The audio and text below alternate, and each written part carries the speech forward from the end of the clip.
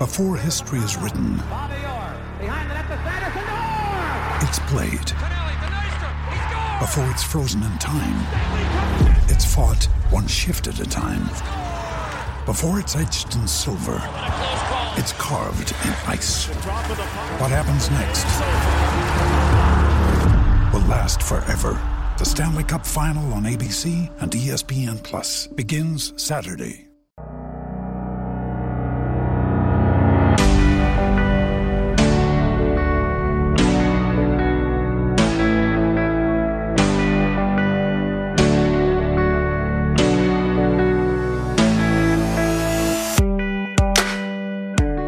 Listeners, you've made it. Heck, we've made it.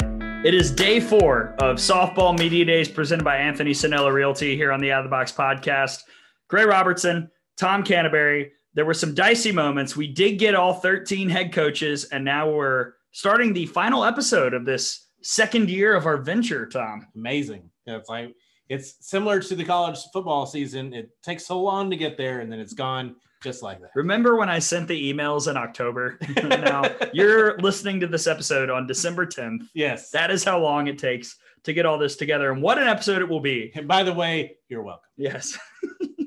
We've got Patrick Murphy from Alabama, Samantha Ricketts from Mississippi State, Joe Evans from Texas A&M, and then our fall ball special. We'll talk about fall ball. We'll give you some stats from fall ball. I tracked everything T-Town stat-wise. We'll answer some of your mailbag questions. We will give our way too early top 5s in no particular order in the SEC. So all that coming up later in the fall ball preview. Of course, make sure that you follow on Twitter at @outofthebox_pod.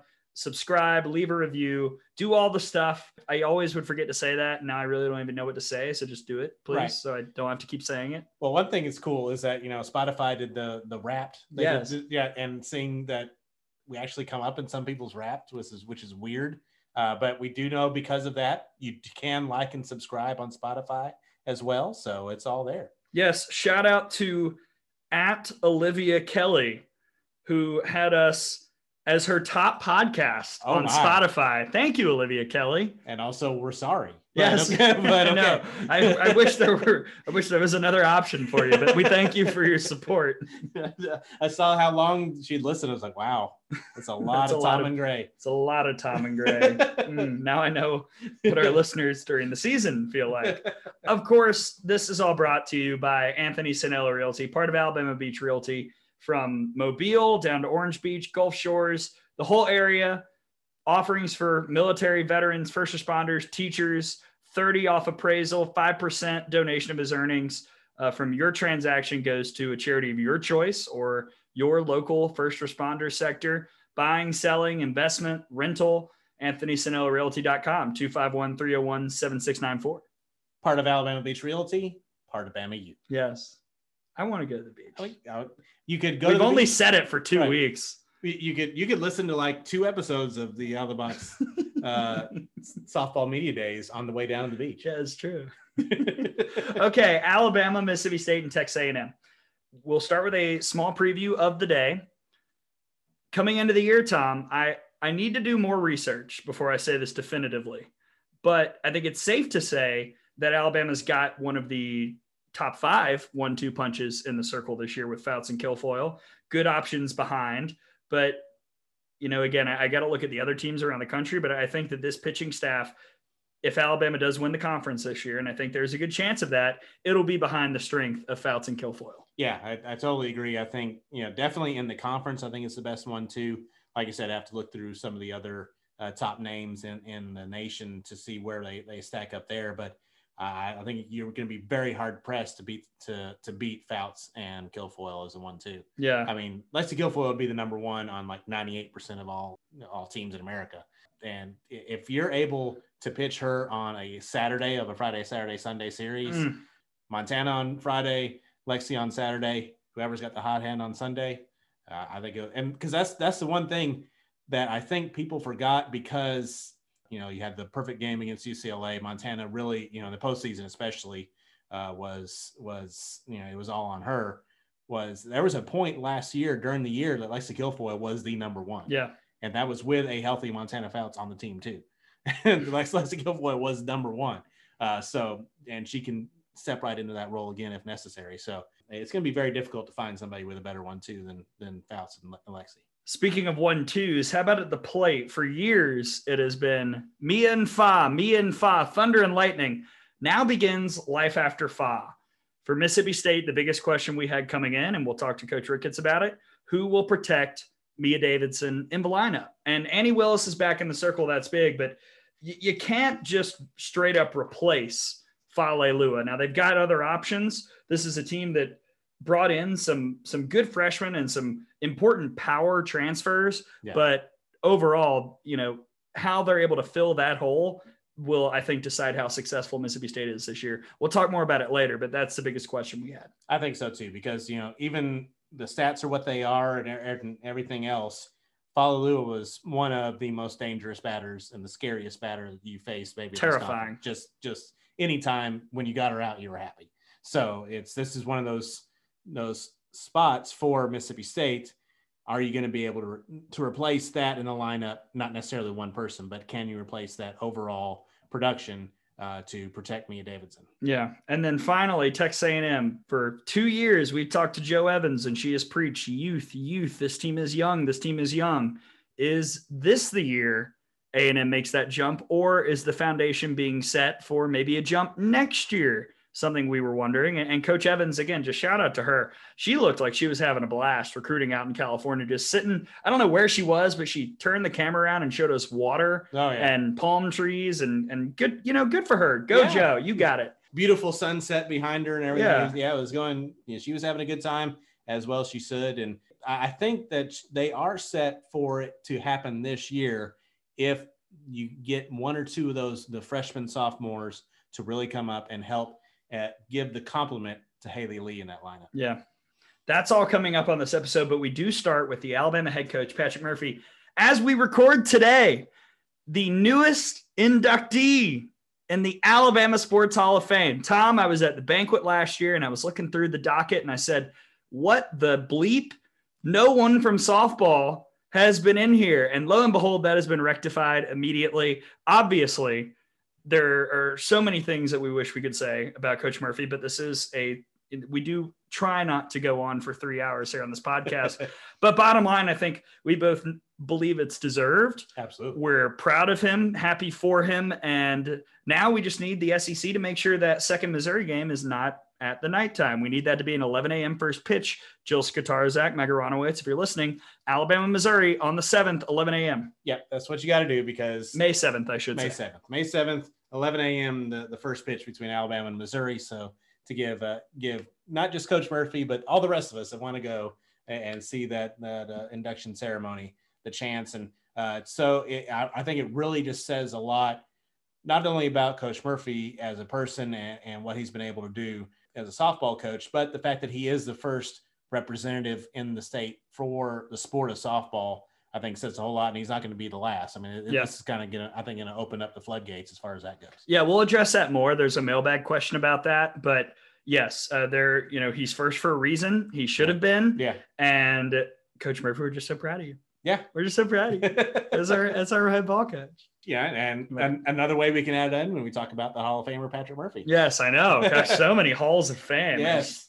All the plaques and busts all over the place. Also, he was on this podcast. He was. Yes. And this is the longest interview of anyone because we know our audience and, it's mostly Alabama people. We appreciate all the other fans, but it's mostly Alabama people that tune in. And Coach Murphy goes on a lot of deep discussions about topics and then just an all-time tangent at the end where we couldn't even ask all the questions because the timer was running out and just gold laid out about the gender equity report. Oh yeah. Great stuff there. And this was, you probably can tell a little different if you're new to the podcast or, don't listen during the season where you are the radio guys for Alabama.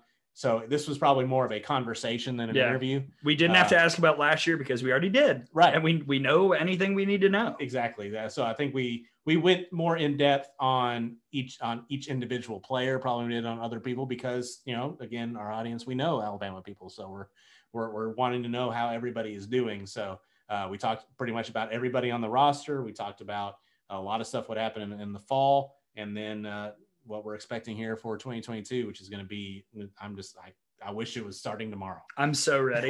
No, not tomorrow. I'm busy this weekend, but after that, if we want to go on Wednesday, because I'm getting my booster shot on Monday as we record. I'm kind of scared. Everybody I've talked to said they've gotten severely ill. So great. Yay for that. So pumped. Okay. Let's get to Patrick Murphy, the Hall of Famer, Alabama Sports Hall of Famer, Softball Hall of Famer, all the Halls of Fame. Alabama head coach Patrick Murphy right here, beginning day 4 of Softball Media Days.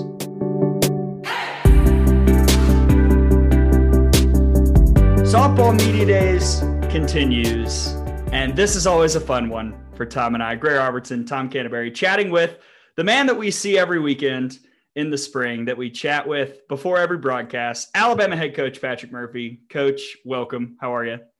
Hey, good to see you guys. It seems like it's been a long time since what was that, last June? 5 years ago. But I'm ready to get going again. Well, so are we. And that's the beauty of talking with you, because this is an Alabama podcast. We had you on the season 3 finale. So we've already talked about last year. We don't have to look back. We can look forward. And we're going to start with 2 big additions from the transfer portal. Allie Shipman, Ashley Prangy, bringing them on this offseason. What do those additions mean for the team, especially Allie, because we know that the catcher position was one that you wanted to add some depth to? Well, both of them have just been, number one, great young ladies. You know, they fit the profile of an Alabama softball student athlete. Great grades, great families, and just, you know, great human beings. And then, you know, everybody that we talked to about both of them, the first thing that'll always come up was work ethic. And, you know, Montana played with Ashley Prangy in summer ball. And, you know, she said, Murph, she's going to be the hardest worker on the team. And it's just been a bonus in terms of experience as well. Because obviously, you know, they both have been in Division I softball, Power 5 schools. And Kaylee Tao, you know, as kind of the lone true senior, that would have been really tough on her for leadership and, you know, all the things that go along with being a senior. So to have those two come in, and they've really blended extremely well. I mean, I can't tell you how good the chemistry has been.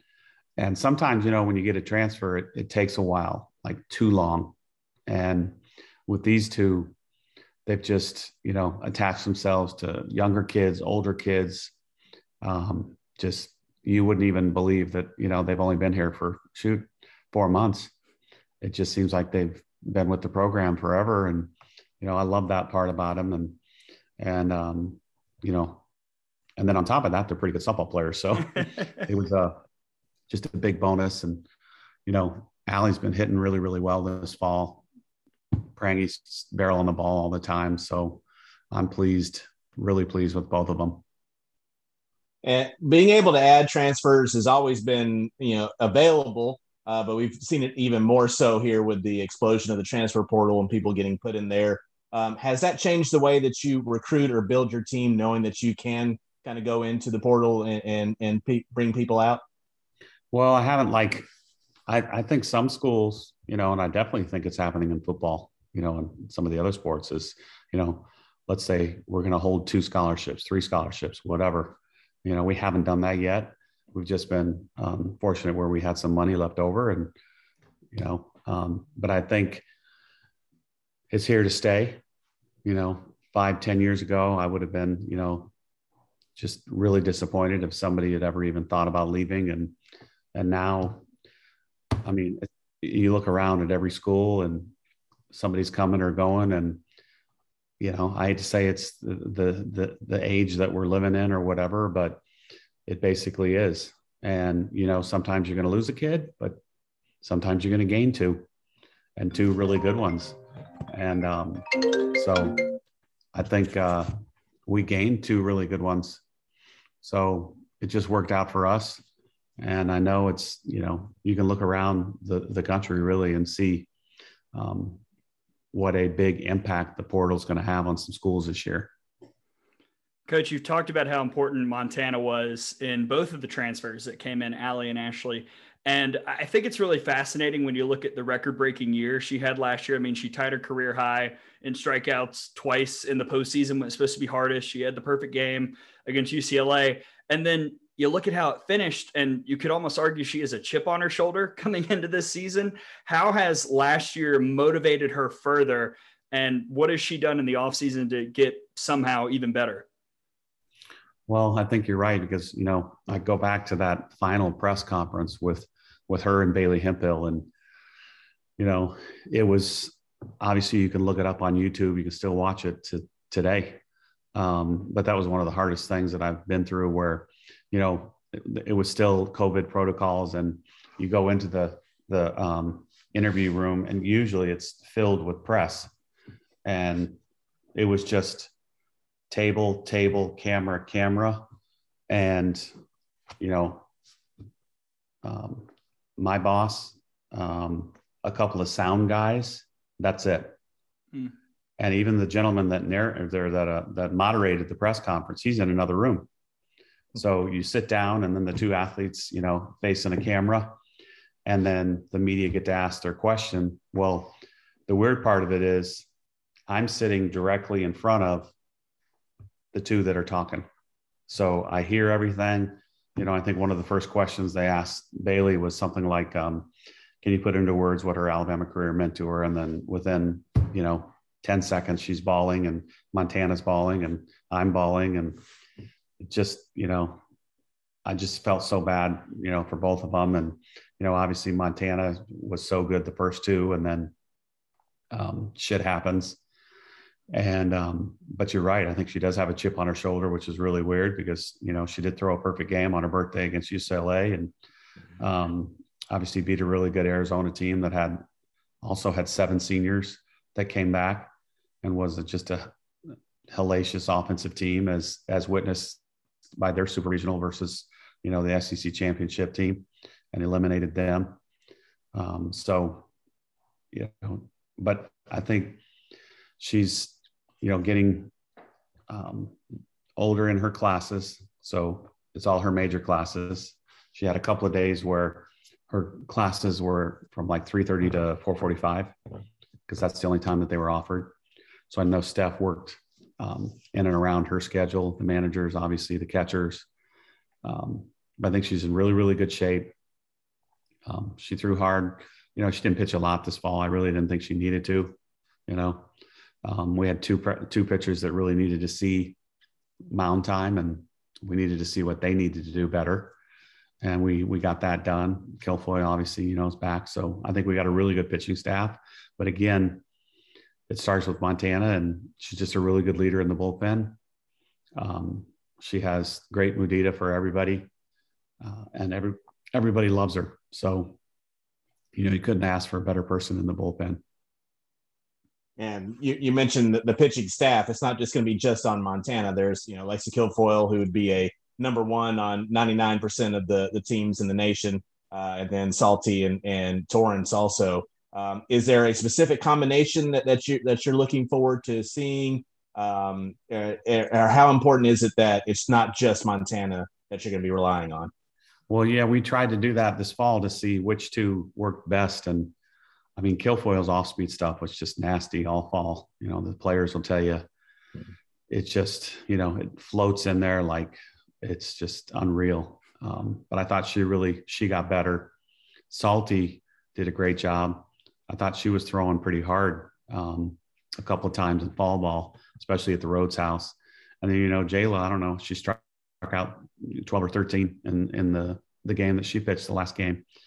So, I mean, all of them have something really, really good about them. And then they complement each other, you know. So Montana's throwing 68 to 72. And then here comes Kilfoyle with, you know, a 42-mile-an-hour off-speed curve that just, it almost is like a yo-yo, you know, when you used to play yo-yo and you'd spin it down and here it comes back up. It's almost like that yo-yo when it comes in, and it's just spinning like crazy. But Salter, her drop ball looked really good. I thought her changeup looked good, especially in scrimmages. You know, Jayla has a nasty, nasty curve. She hit 70 several times. You know, I think that was one of her goals from the off season. in June, when we did our exit interviews. You know, she kind of repeated what Montana had said the year before, where she wanted to hit 70 consistently.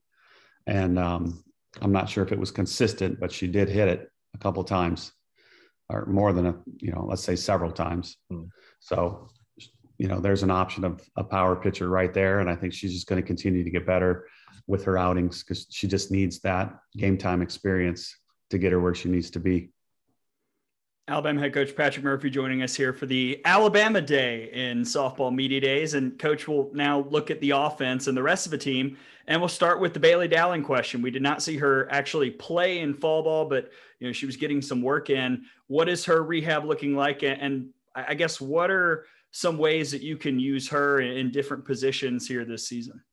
Well, I think, we talked about it, and I think both of us decided that it just really wasn't necessary for her. I don't know if she would have been released, but she's hitting, she's running, she's throwing, she's fielding everything. So we decided that she wasn't going to play, but obviously you guys know she could play second, short, probably could play first. Not sure if she'd want to play third. But, great arm, has a great glove, all those things. So she could play the middle. But obviously you guys know that, she was leading the team in hitting and RBIs when she went down. So that was a big, big bat that we missed. And she's continued with her power numbers, everything. That part of it is going to be fine.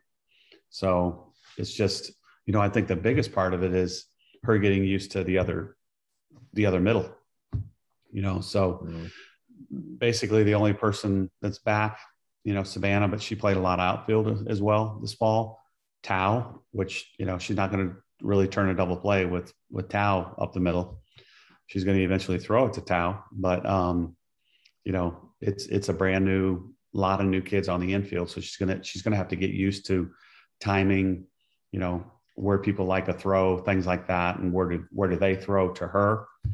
And, I think we just got a lot of really good talent on the infield right now. And, every position is still up for grabs. So it's going to be one of the toughest days of my career when we finally have to do that lineup. That's the next thing I was going to say, is that you have a very tough, fun, but a tough job this year, because you could make a lineup of 15 or 16 people at this point, and they would be all be very potent. Nate Gray and I, we try to make lineups, and we're trying to find a way, make sure Abby Dorr is in the lineup, and that's something we weren't even thinking about earlier on. So how excited are you to be able to put together a lineup with all these great hitters? Well, speaking of Abby, she has just been, if she's not the most improved, she's second, and that's really the only kind of like team. It's not even an award. It's just a recognition. Like, we'll have everybody vote on who they feel is, from August 18th to November, whatever it is, 28th, who's the most improved player. And she probably would get my vote. Just a lot more relaxed. She knows what I want. She knows what practices are like. She knows what Michelle is like in the weight room. She knows what bullpens are like with Steph. She knows the pitchers, a little bit more mature. All those things go together. And she got barrel almost every day in the fall. The game time, she hit really well in the games that we played. So I think her confidence is much, much better right now. So you're right. We got to find a spot for her. Obviously Shipman, Tao, the other kid that hit really well in the fall ball was KJ Haney. Every time she got up, she had a double or a home run. So what are you going to do with her? And then another kid that's been hitting really well the last 2 or 3 weeks in practice, Kayla Davis. And, when she hits it, it's a double in the gap almost every single time. So what are you going to do with her? So there is, and, Megan Bloodworth has some of the best, just easy power I've ever seen. She'll hit it off of me, and I turn around, I'm like, oh, double in the gap. And it's like halfway up the scoreboard. And in the fall, the wind doesn't blow in at Alabama. It blows out, or it blows in. In the spring, it's the other way. So fall ball, I always have to take it easy because I'm like, we don't get many home runs that are shoved out for the win. And the other day it was just like, wow, she just got easy power. And I think she's going to be good. Prangy's got pop. So yeah, and Aubrey Barnhart, we haven't talked about her, left-handed hitter, and she's hitting it halfway up the brickyard today in practice. So she's another one. Like, what are you going to do with her? Yeah. So you might have to do your lineup again. I've written 5 right now, actually, after fall ball. And we didn't even mention Jenna Lord. And there are just so many impressive young players that can only fill like 3 spots.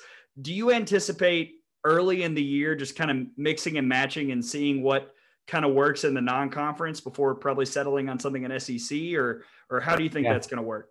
No, I definitely, and me, when I say, everybody's getting an opportunity, you got to be ready for it. So maybe it won't be the first weekend, but you're going to get an opportunity. Take advantage of it. And, we've had kids throughout our history that did take advantage of it. And, like our pinch hitters should be some of the best we've ever had.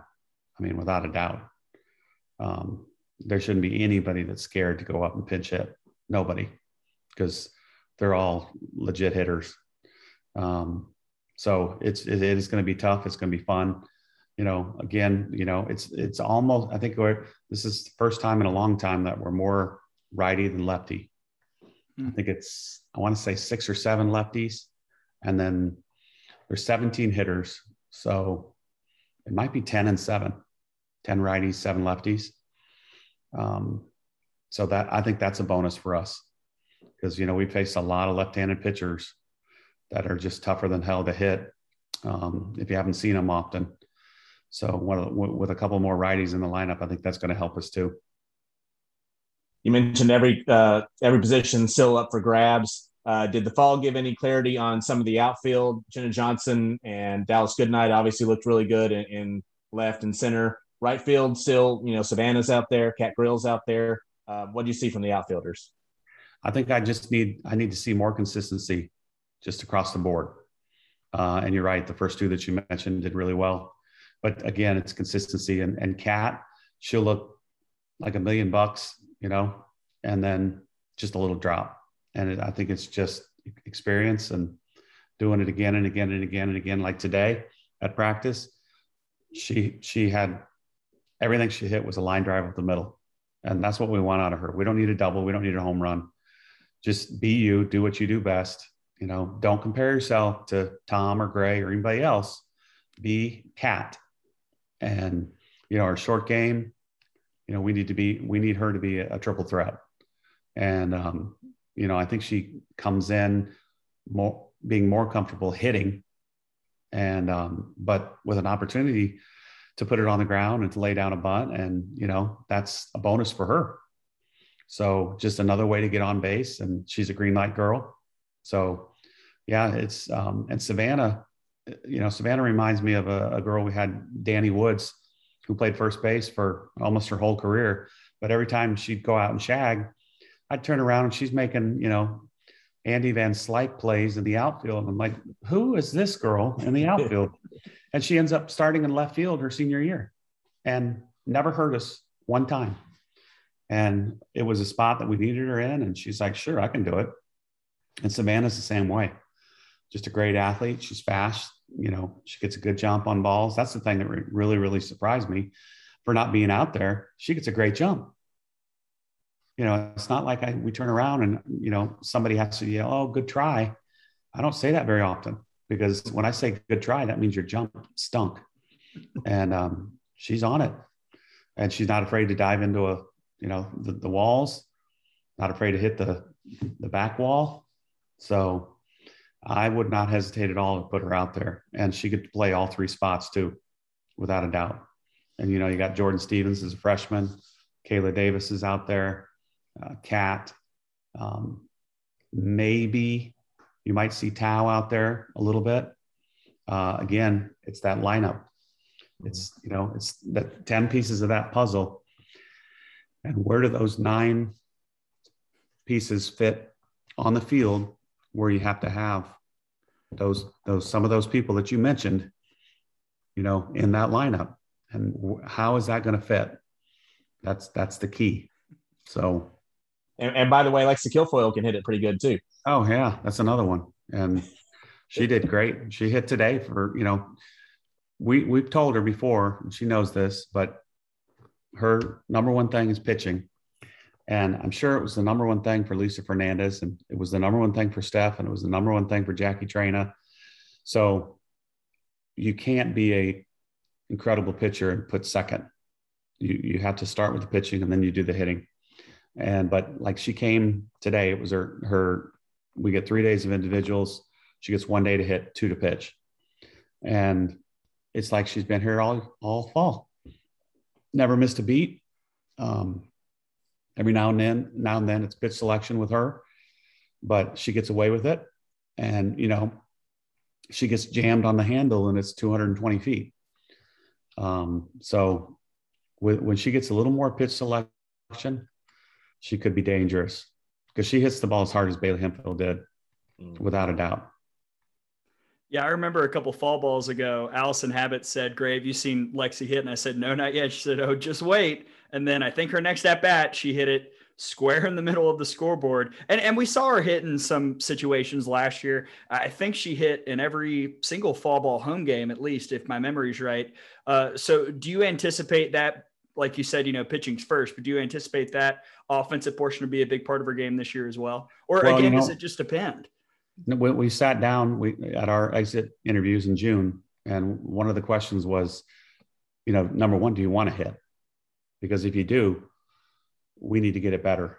And, starts with me in terms of her practicing, where she goes, and obviously the number one thing is her bullpen. But then after that, how can we help you be a better hitter? So we talked about some things, and she right away said, yes, I do want to continue to hit. So I said, okay, then we're going to do some different things and hopefully make it happen where you are a better hitter. And, because obviously you guys know one swing and boom, it's a run, or 2 or 3. So, because she's got a nice swing, it's not like she's got a crappy swing and we're just praying that she hits the ball. She's got a good swing. So, I think she could help us, and she's going to get opportunities for sure. The non-conference schedule has been released. You got another really tough slate with this trip out to Arizona to start things off, Texas coming to town, Louisiana coming to town. It's going to be a really tough slate. And just we've talked about this before, but your philosophy on playing the tough non-conference before you go into the gauntlet that is the SEC. Well, usually, I say if you got the pitching staff, you go for broke, right? You try to load up and, at the beginning of the year, we were supposed to go to a tournament like close, and we were trying to see who was going to be in the tournament to begin with. And then Stacy Iverson, the director of ops for Arizona, called me and she said, "Hey, would you guys come out here? We're going to have the Mike Candrea Invitational." And I was like, as soon as she said that, I was like, dude, we're in, because it's the first one. It's not the first annual. All right. Tom, you know that. Right. It's the first. You can't have a first annual. Exactly. So there will be the second annual. Right. But anyway. And, when she said that, I was like, okay, let's go. And they've had issues too, trying to fill tournaments and stuff because of COVID. And you never know. Some schools, it's tough to travel right now. So Oregon State, I think, has joined us. So, yeah. So right. You got a scoop.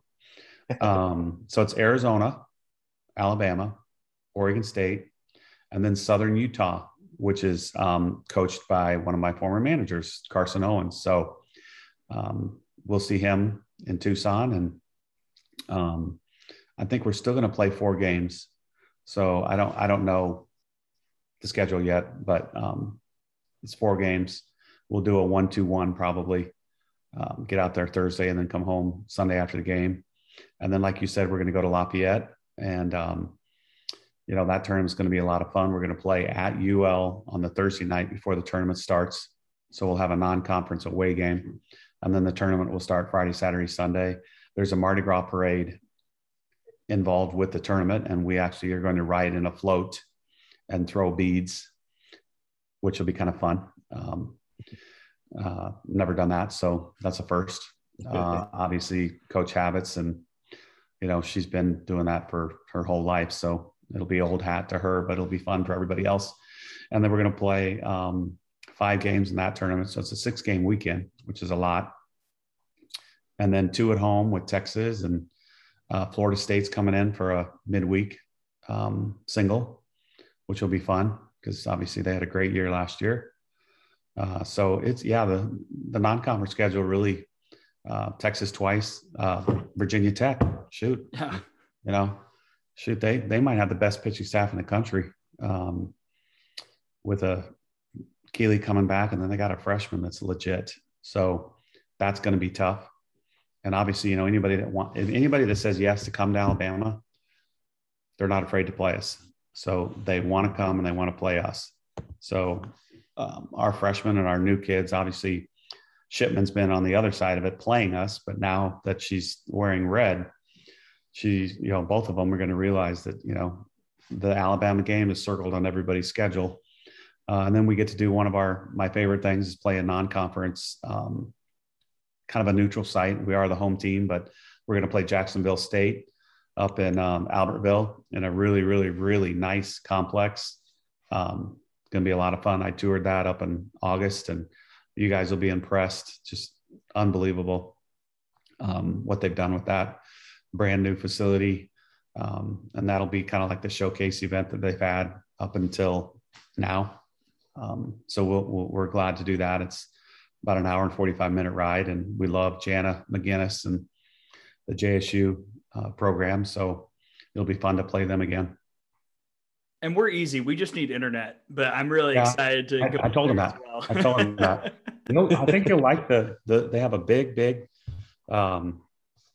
obviously the game field, but they have the scoreboard and grandstand, press box, the whole thing. So it'll be fun. One more, go ahead.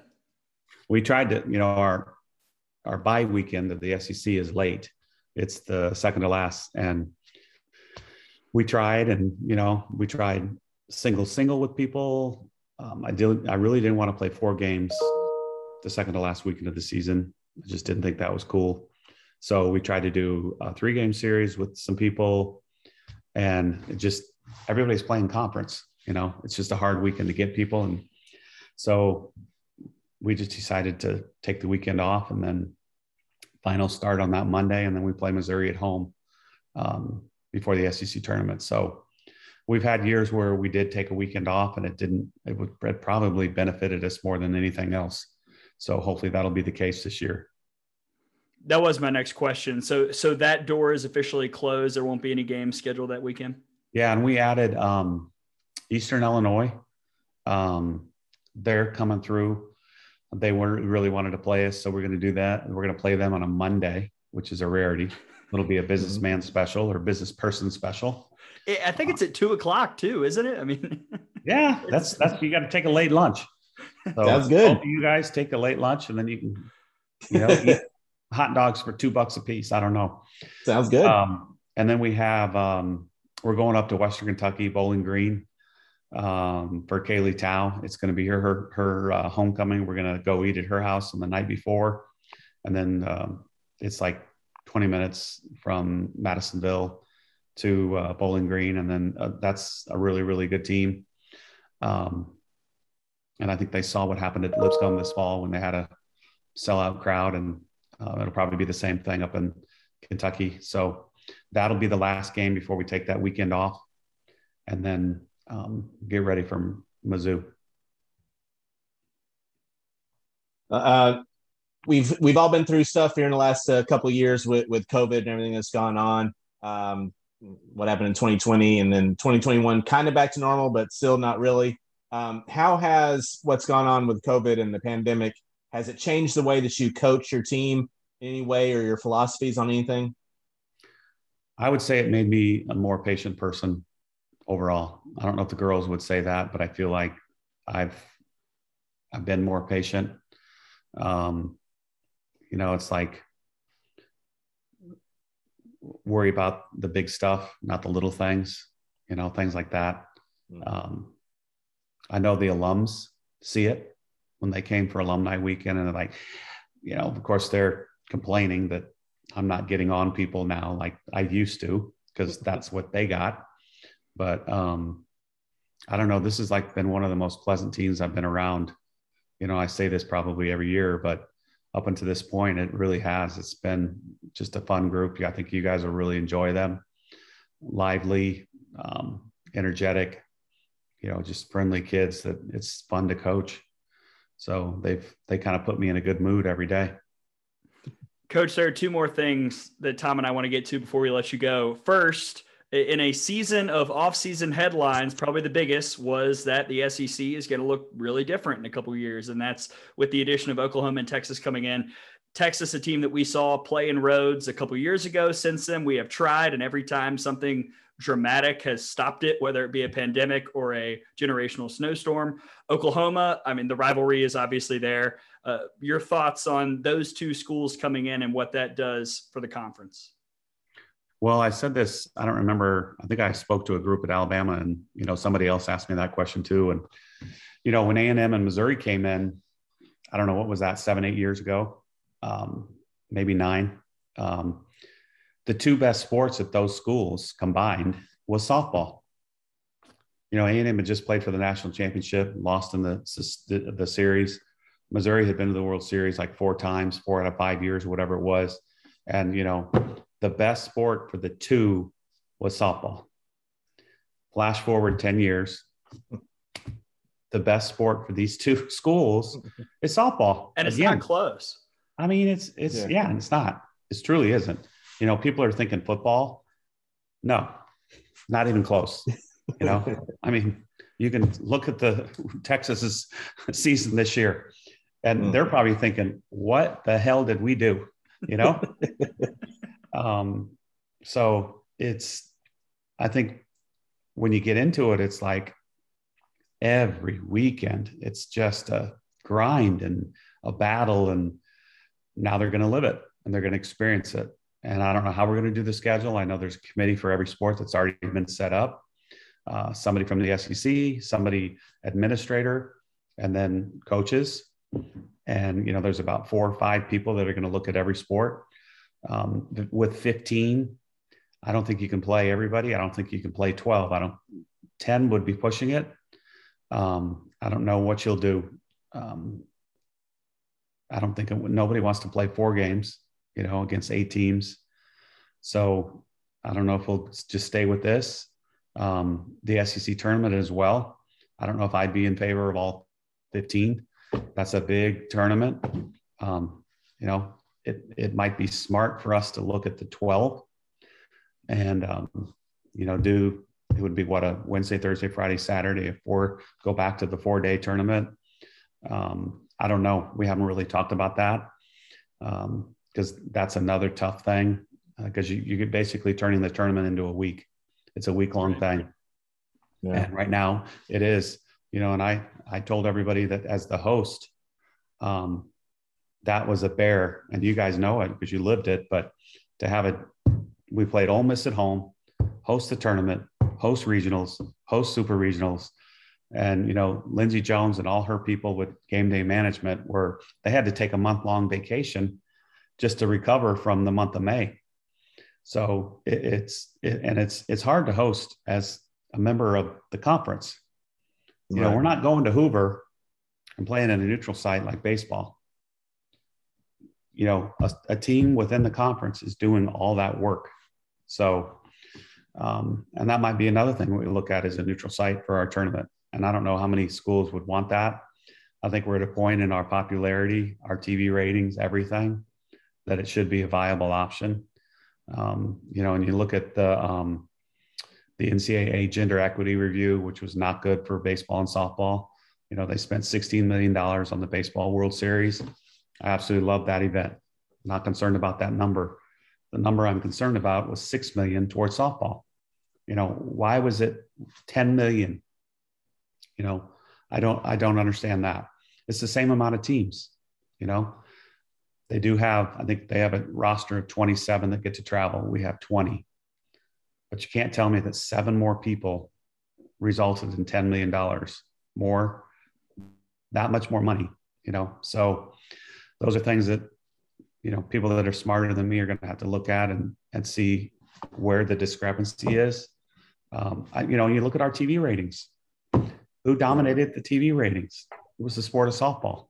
So it's now a point in our sports life where we're doing really good things, and we need to keep doing, keep pushing the envelope. And if we don't, then we're stuck with 6 million versus 16. So it's, with the help like you guys, and a lot of people across the country, we need to get that message out that it's a great, great thing. And, we have 1,000 people still on a waiting list for tickets at Alabama, and not, those people don't want 1 ticket. They want 2 or 4. Right. Oh, I really could have said there's 4,000 people wanting a seat behind the backstop at Alabama. Because, I see people at Mass or Publix or wherever that say, hey, I'm 801 on the list. Can you move me up? And I can't. I'm sorry. I'd love to. But, Well, we saw it at fall ball. These aren't even games that count, and it's almost a full capacity crowd. Yeah, and they had to pay. Right. That's the first thing. Everybody in the SEC should charge admission for softball. That's the first thing that should happen. Anyway, it's amazing they don't, but yeah, absolutely. Yeah. The teams that came for fall ball just absolutely loved it. We're really happy. Memphis is a Division I, ULM Division I. We got to play up at Lipscomb. They had a really good team. Wallace with AJ Daugherty, our former manager, junior college. West Alabama had a really good team this year. New coach, that was a lady that I had coached at Louisiana Lafayette. She's going to do a great job there. I was impressed with everybody really. So it was a challenging fall, and but I think these weeks we gave them the week off of fall break, and then we come back, and we have basically 3 weeks for individuals, and it's 9 hours of softball. So we try to zero in on not 5 things that you want to get better at, but 1 thing, and concentrate on 1 thing a week. And then the next week comes back around. Okay, we're going to pick something else. So, and once we come back from Thanksgiving, you guys know it's dead week and finals.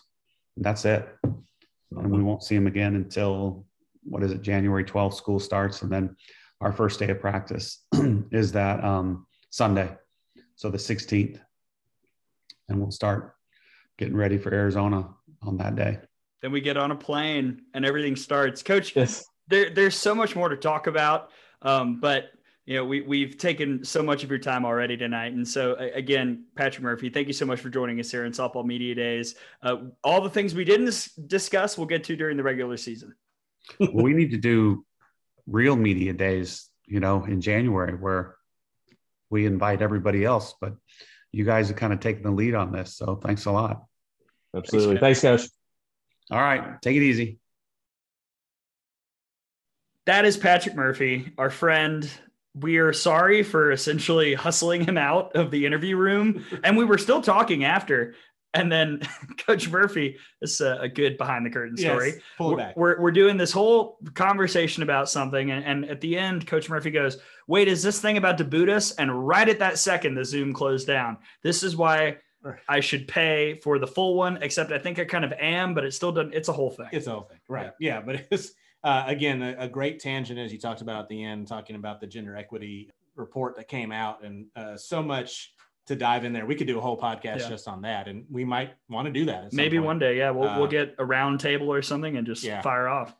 And we've heard it from other people too. After we talked with Coach Weekly in episode 1, talked a lot about it. I think Coach Evans is going to talk about it a little bit here in a little bit too. So, and I think we're already seeing some of the effects of that report. We saw it in women's basketball, the fact that they've increased the field to 68. Yes. I think you're going to see pretty much anything that's being done on the men's side is going to be done on the women's side for all sports moving forward. And as Coach Weekly said, this should have been done a long time ago. Yeah, I mean, as it should be, just in general, it's the right thing to do, especially with softball, though, because, again, look at the attendance, look at the TV ratings. I mean, based on all those measurables, softball is the more popular sport. So this has all been long overdue. Right. Also, one more thing that jumped out at me, and we're not going to discuss the player stuff because we've got the fall ball special coming up. We'll dive in there.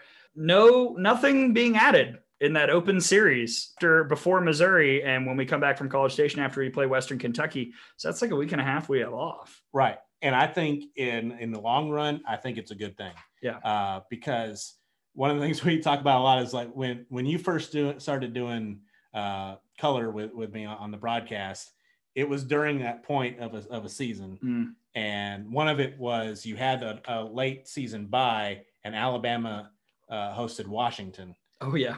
I recall. It did not go well. Nope. And I think, there's something else that I've done here in the offseason. We're going to talk about it during broadcast during the year is I figured up Alabama's record on each individual date.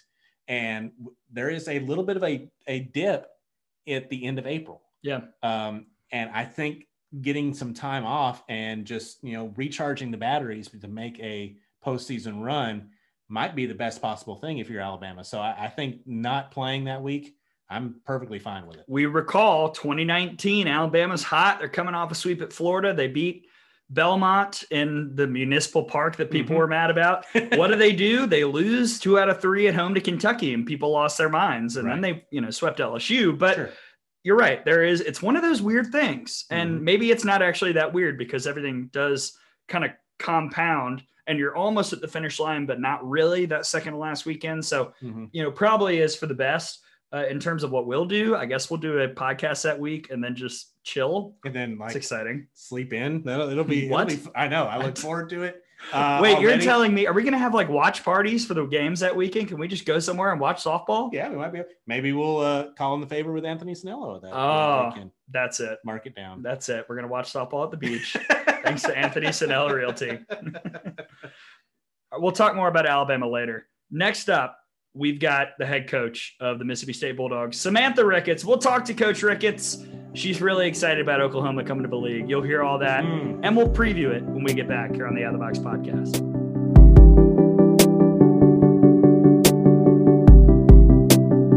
Welcome back. Do you have your cowbell? I had one. I don't know where it went, actually. Maybe it's gone. Someone might have. It's technically against the rules if they grandfathered it in. It's interesting. I saw somebody. It was a Mississippi State tag, and their personalized license plate was cowbell, spelled Kowbel. Oh, I was like, interesting. Yeah, that's a way to get it. It's like crab at the Publix with a K. Yes, it's not quite the real thing. No. Samantha Ricketts is joining us now, the head coach of the Mississippi State Bulldogs, a team that you just kind of like South Carolina, you made a bold declaration. This one did not quite pan out last year. But as Coach Ricketts will talk about, what an end to their season. There was a point where we thought they might actually beat Florida in the SEC tournament because of how they've been playing up to that point. They hit a wall against Oklahoma State because Carrie Everly was doing her thing. But overall, this is a Mississippi State program that at the end of the year, you felt a lot better about compared to where they were, around early April. Yeah, around that same time, we talked about in the last episode about how much how much better that Ole Miss was doing than we thought they were about halfway through the year. Mississippi State was basically the opposite. Yeah. They were putting up a big goose egg in the W column for an extended period of time, but then and the scoring column, they did not score a run from the third game of the Ole Miss series to game 1 of the Arkansas series. That's 5 straight conference games. And this is, a team that should have had one of the best offenses in the league. Yeah. But when they got it turned around and then flipped the switch, they got it going really well. And I commend them for not folding the tent and, playing out the string and doing extremely well toward the end of the year and became one of those teams you didn't want to play in the postseason. And could be in that same position here this year. We'll see. A lot of it depends on Annie Willis, but I don't want to do too much analyzing because you have to hear from the head coach of the Bulldogs. Let the person who knows what they're talking about. Yeah, we'll talk about it after, but right now it's Samantha Ricketts, the head softball coach at Mississippi State. She's up next here on Softball Media Days, presented by Anthony Sanella Realty.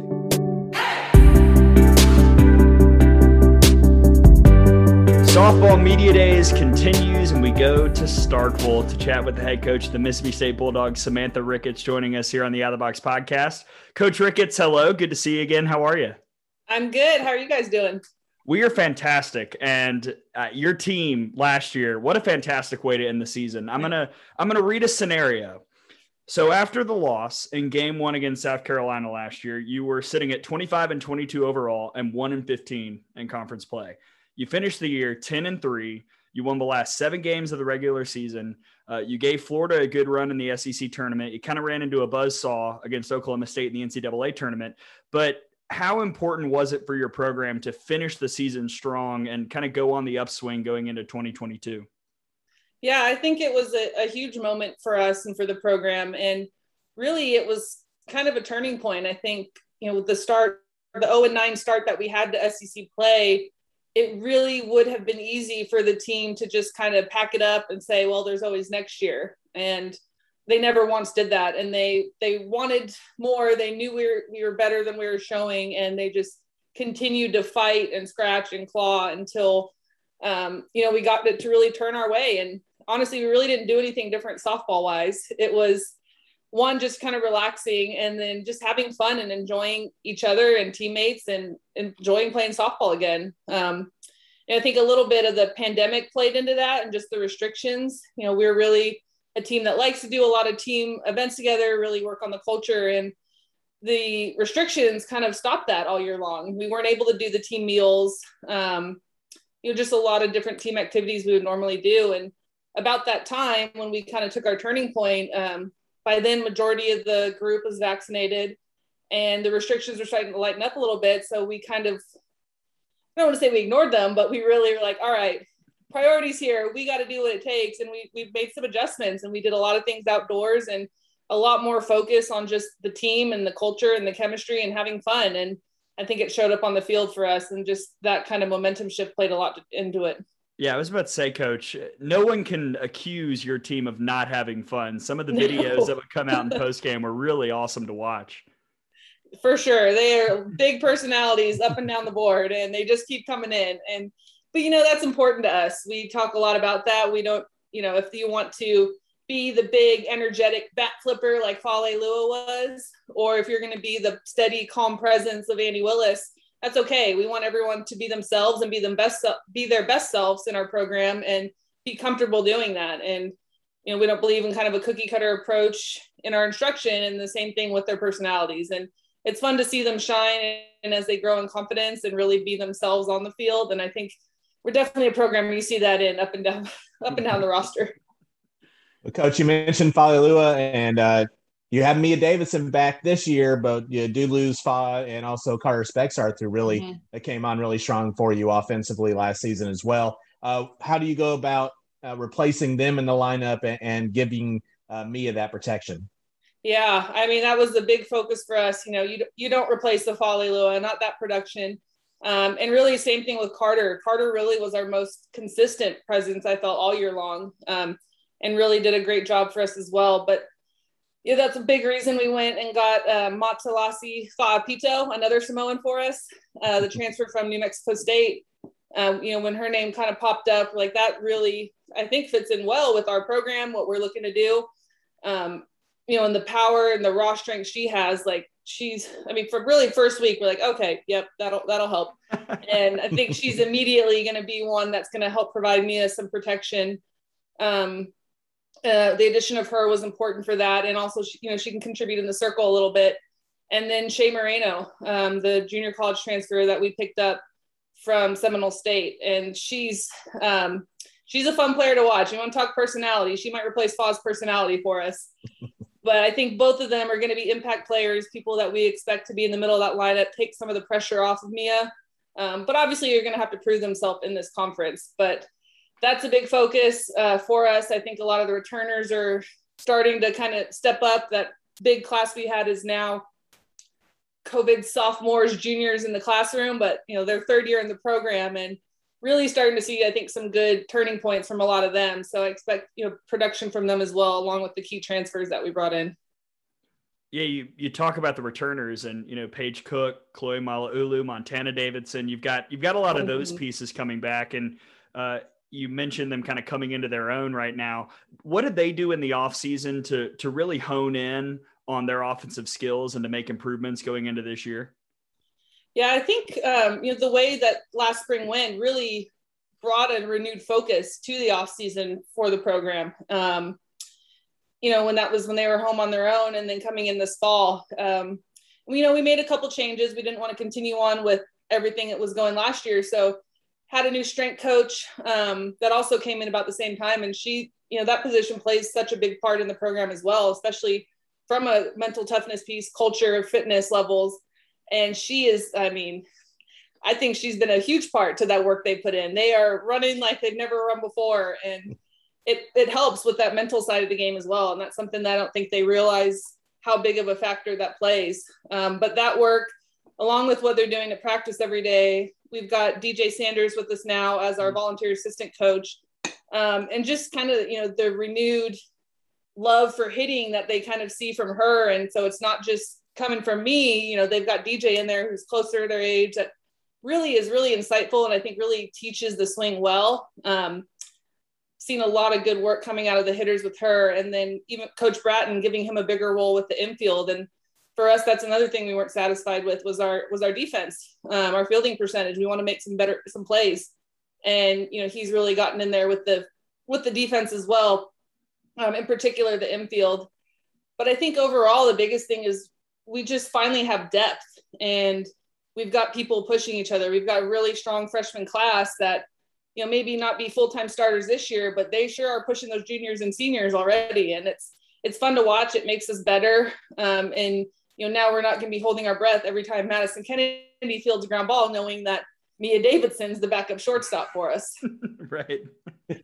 That was kind of jarring at times when we did see me on the stats of, oh wow, she played short. How about that? She played shortstop for the whole month of February. Yeah. Wow. Well, let's talk about the circle for a moment and what you have pitching wise. Emily Williams is gone, but you have Annie Willis back, who had an under 3 ERA for you last year, and looked like she kind of took over will take over being the ace of the staff for you. What has she done here in the offseason to kind of elevate herself even to that next level? Yeah, Annie definitely had a lot of the majority of the innings for us, and another one that just had a renewed focus in the offseason. She came back in the best shape I've ever seen her at the beginning of this fall, and just really has been working hard with the amount of innings she threw for us, especially in SEC play. Like, she really started to kind of lose steam and velocity down the stretch.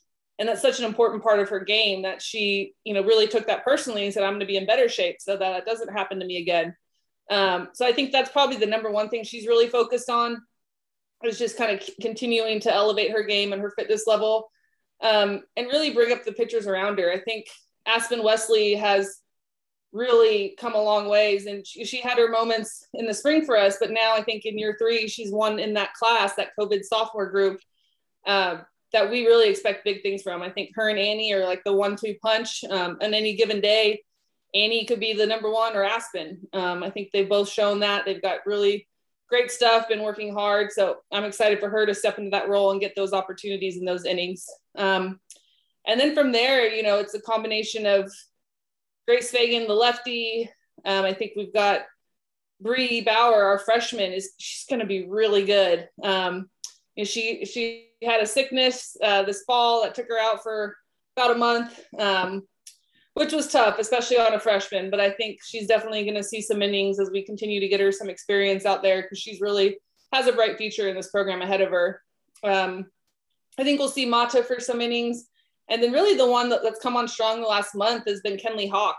And to me, another COVID sophomore, that's our big class that really are just turning the corner right now.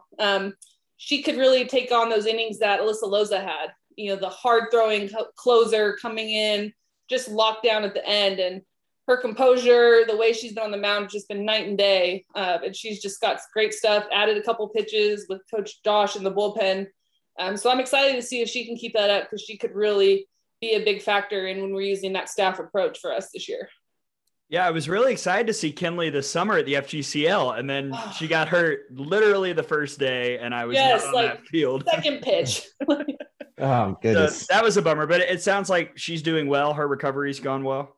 Yes, she came back good. The only difference, she's wearing a mask now, and that's about it. I thought, honestly, we thought she would be a little gun shy, or a little bit more so, but it really hasn't affected her at all. Like, she still had that focus she took into the summer league, wanting to get better, and just she's confident, she's maturing, and she's throwing upper 60s with some really nice movement. So it's been fun to watch her grow as well. That's always the best part as a coach, when you see those kids.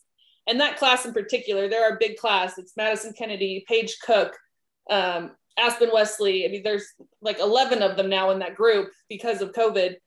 But, you know, we were joking about it. We had them over for dinner, the sophomore class dinner on Monday. And like, you guys remember all the trouble you got in as freshmen? Like, just that growth that they've come through, and understanding like their maturity now and the steps that they're taking on the field and off is always really fun to watch.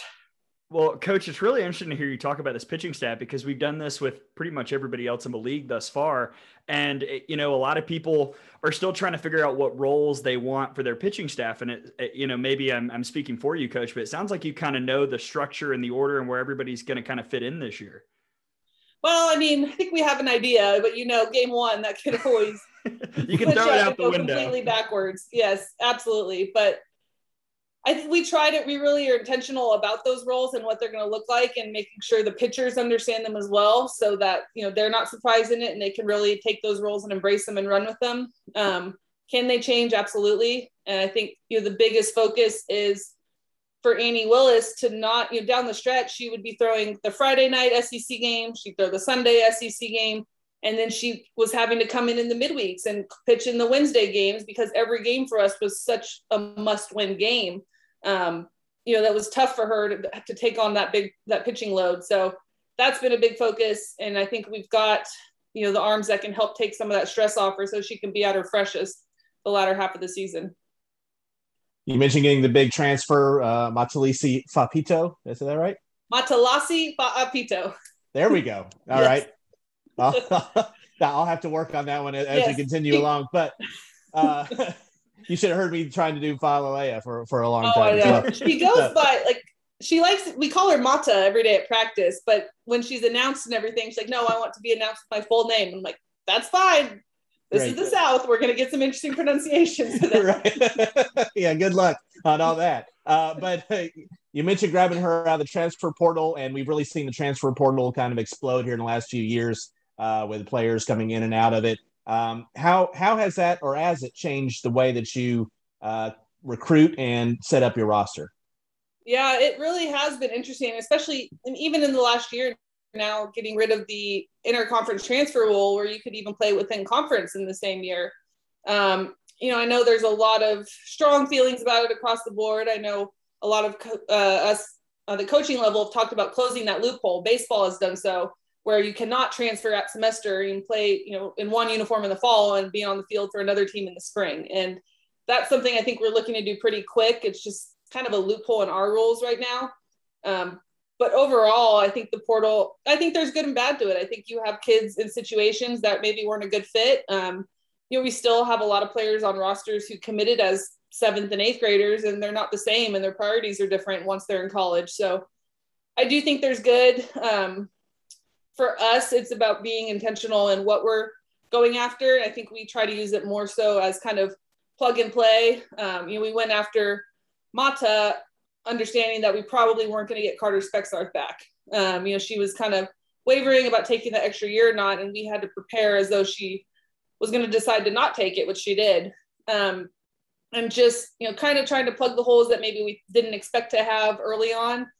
But for us, and, you know, for me and my staff, the development of the players that we recruit and bring in, we take a lot of pride in that. And that's something that we're really trying to do well. And we don't want to over recruit what we're working to develop. And, you know, does that mean we're not going to take a Mata when we've got a shot? Absolutely not. But more so not trying to bring in huge classes of transfers every year, develop the ones we have with us, and then fill in some pieces as we need them down the stretch.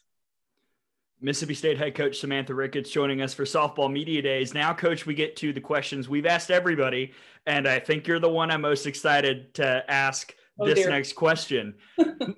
Big news in the offseason. Oklahoma's coming to the SEC. You've got so many ties to Norman and to the Sooners. Texas is also coming, yes, which will be, a different element in the rivalry. But how pumped were you, or what other emotions did you have when you saw that OU was coming into the conference?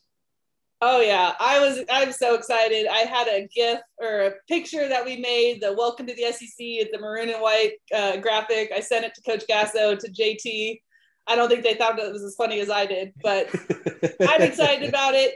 She's obviously who's taught me everything. She's still one I can call to this day for help, for support. She was honestly a big part of our turnaround in the spring. She called me and said, "Why haven't you called me yet?" And just someone that I still really rely on. And I'm excited to get the opportunity to play against her some more. And I told her right now, we've played her every year that I've been the head coach. We just keep playing them. And I told her, we're going to keep playing until we beat you. Like, that is absolutely the goal. And now we're going to get more of those opportunities. And really, I think another thing, just as an alumni, what I'm excited about is the opportunity to go to Norman, to see this new stadium that they're going to get to build and what she's really built there. Just, proud of everything that she's done and that she represents, and looking forward to be able to go back and see that come to fruition, because I remember on my visit as a freshman in 2005, seeing blueprints for a stadium renovation. It's been that long that it's been talked about, and obviously it's grown from there. Instead of just the renovation, now it's going to be a huge, beautiful new ballpark. But I'm excited for it as an alumni, as a looking up to my mentor, and also as a competitor, and just a lot of good opportunities. We open up with them this year in California, and we're going to play them out there. And the plan was, she was trying to get me into that tournament with her, that we could get a return trip out of her eventually in the future. I'm like, well, now you have to come back. It doesn't matter. But we're excited. We have a lot of ties even within our team. I have a lot of Samoan girls on my team, and so does she. So a lot of girls who know each other, cousins, friends who've grown up playing against each other, with each other as well. So I know our team's excited for that addition too. Something else, Coach, you took a job and then all of a sudden, bam, we're hit with COVID. We have the season shut down in 2020, 2021, kind of back to normal. But as you already talked about, there were a lot of restrictions, especially early on. How has that changed the way that has it changed the way that you approach coaching your team and just dealing with your team? Yeah, I mean, honestly, I think it was a great thing for myself, just from especially a young head coach, that experience. 2020, before we were shut down, we were having so much success and just everything was working and it was just going well. And it was devastating to be shut down when we were, but we really felt like we were in a good place. And 2021 was very humbling. And I think a lot of lessons that maybe we didn't learn the year before. So for me, it was just a great chance to continue to grow and to listen and to try and improve. And hey, just because something worked the year before, it doesn't mean it's going to work for this group. And you continuing to focus on what matters, and that's the girls and their development and their relationships, and are we setting them up to be successful when they leave here? And it was a challenge, especially that stretch of the start of SEC, but I'm so proud of the way they came together and finished and really bought in and never quit. And that's something that we're continuing to build off of, and just trying to play with the chip on our shoulders, that even people are counting us out. Like, no, like, we've shown that we're a good enough team to do this. And we just want to be able to keep that up and continue to fight and claw and put Mississippi State softball on the map. Another big story in the offseason, rules changes, lots of change in college softball. You saw replay announced finally, right? I mean, we've been asking for it for years. You've got a fix of the out of the box rule, an extra day at the World Series. Also, I'm just going to call it now. As we record today, earlier it was announced that regular season gymnastics will be on ABC. There's going to be regular season softball on ABC this year. It's just a prediction, but I'm pretty sure it's going to happen this season. Yep. All that's gone on in the past 12 months with rules changes and changes to the game, what excites you most about that? I think the most exciting thing is just that now it's all about the welfare of the student athlete. outside of the smaller, the out of the box and everything, but the extra day at the World Series, playing games on ABC, it's about putting the female athletes in the prime time and up front in front of everyone, just like the male athletes, and how that's been done for years. So it's fun to see voices being heard. And, I think Coach Gasso was a big part of speaking up about that after the World Series and just the discrepancies. And now, whether it's coming from women's basketball or softball or any of the female sports, but the voices that are now being heard and the changes that are being made because there is a fan base and a following. And when you have the viewership for the Women's College World Series the way we do, people are going to listen. And that's what's exciting, is that we're doing this to better the game, but we're doing this really to stand up for the female athletes. And it's fun to see that take off. And obviously there's still a long ways to go in various aspects of that. But I think the start and the fact that voices are listening and making those adjustments is where we need to be and where we need to keep fighting with that momentum that we've gotten.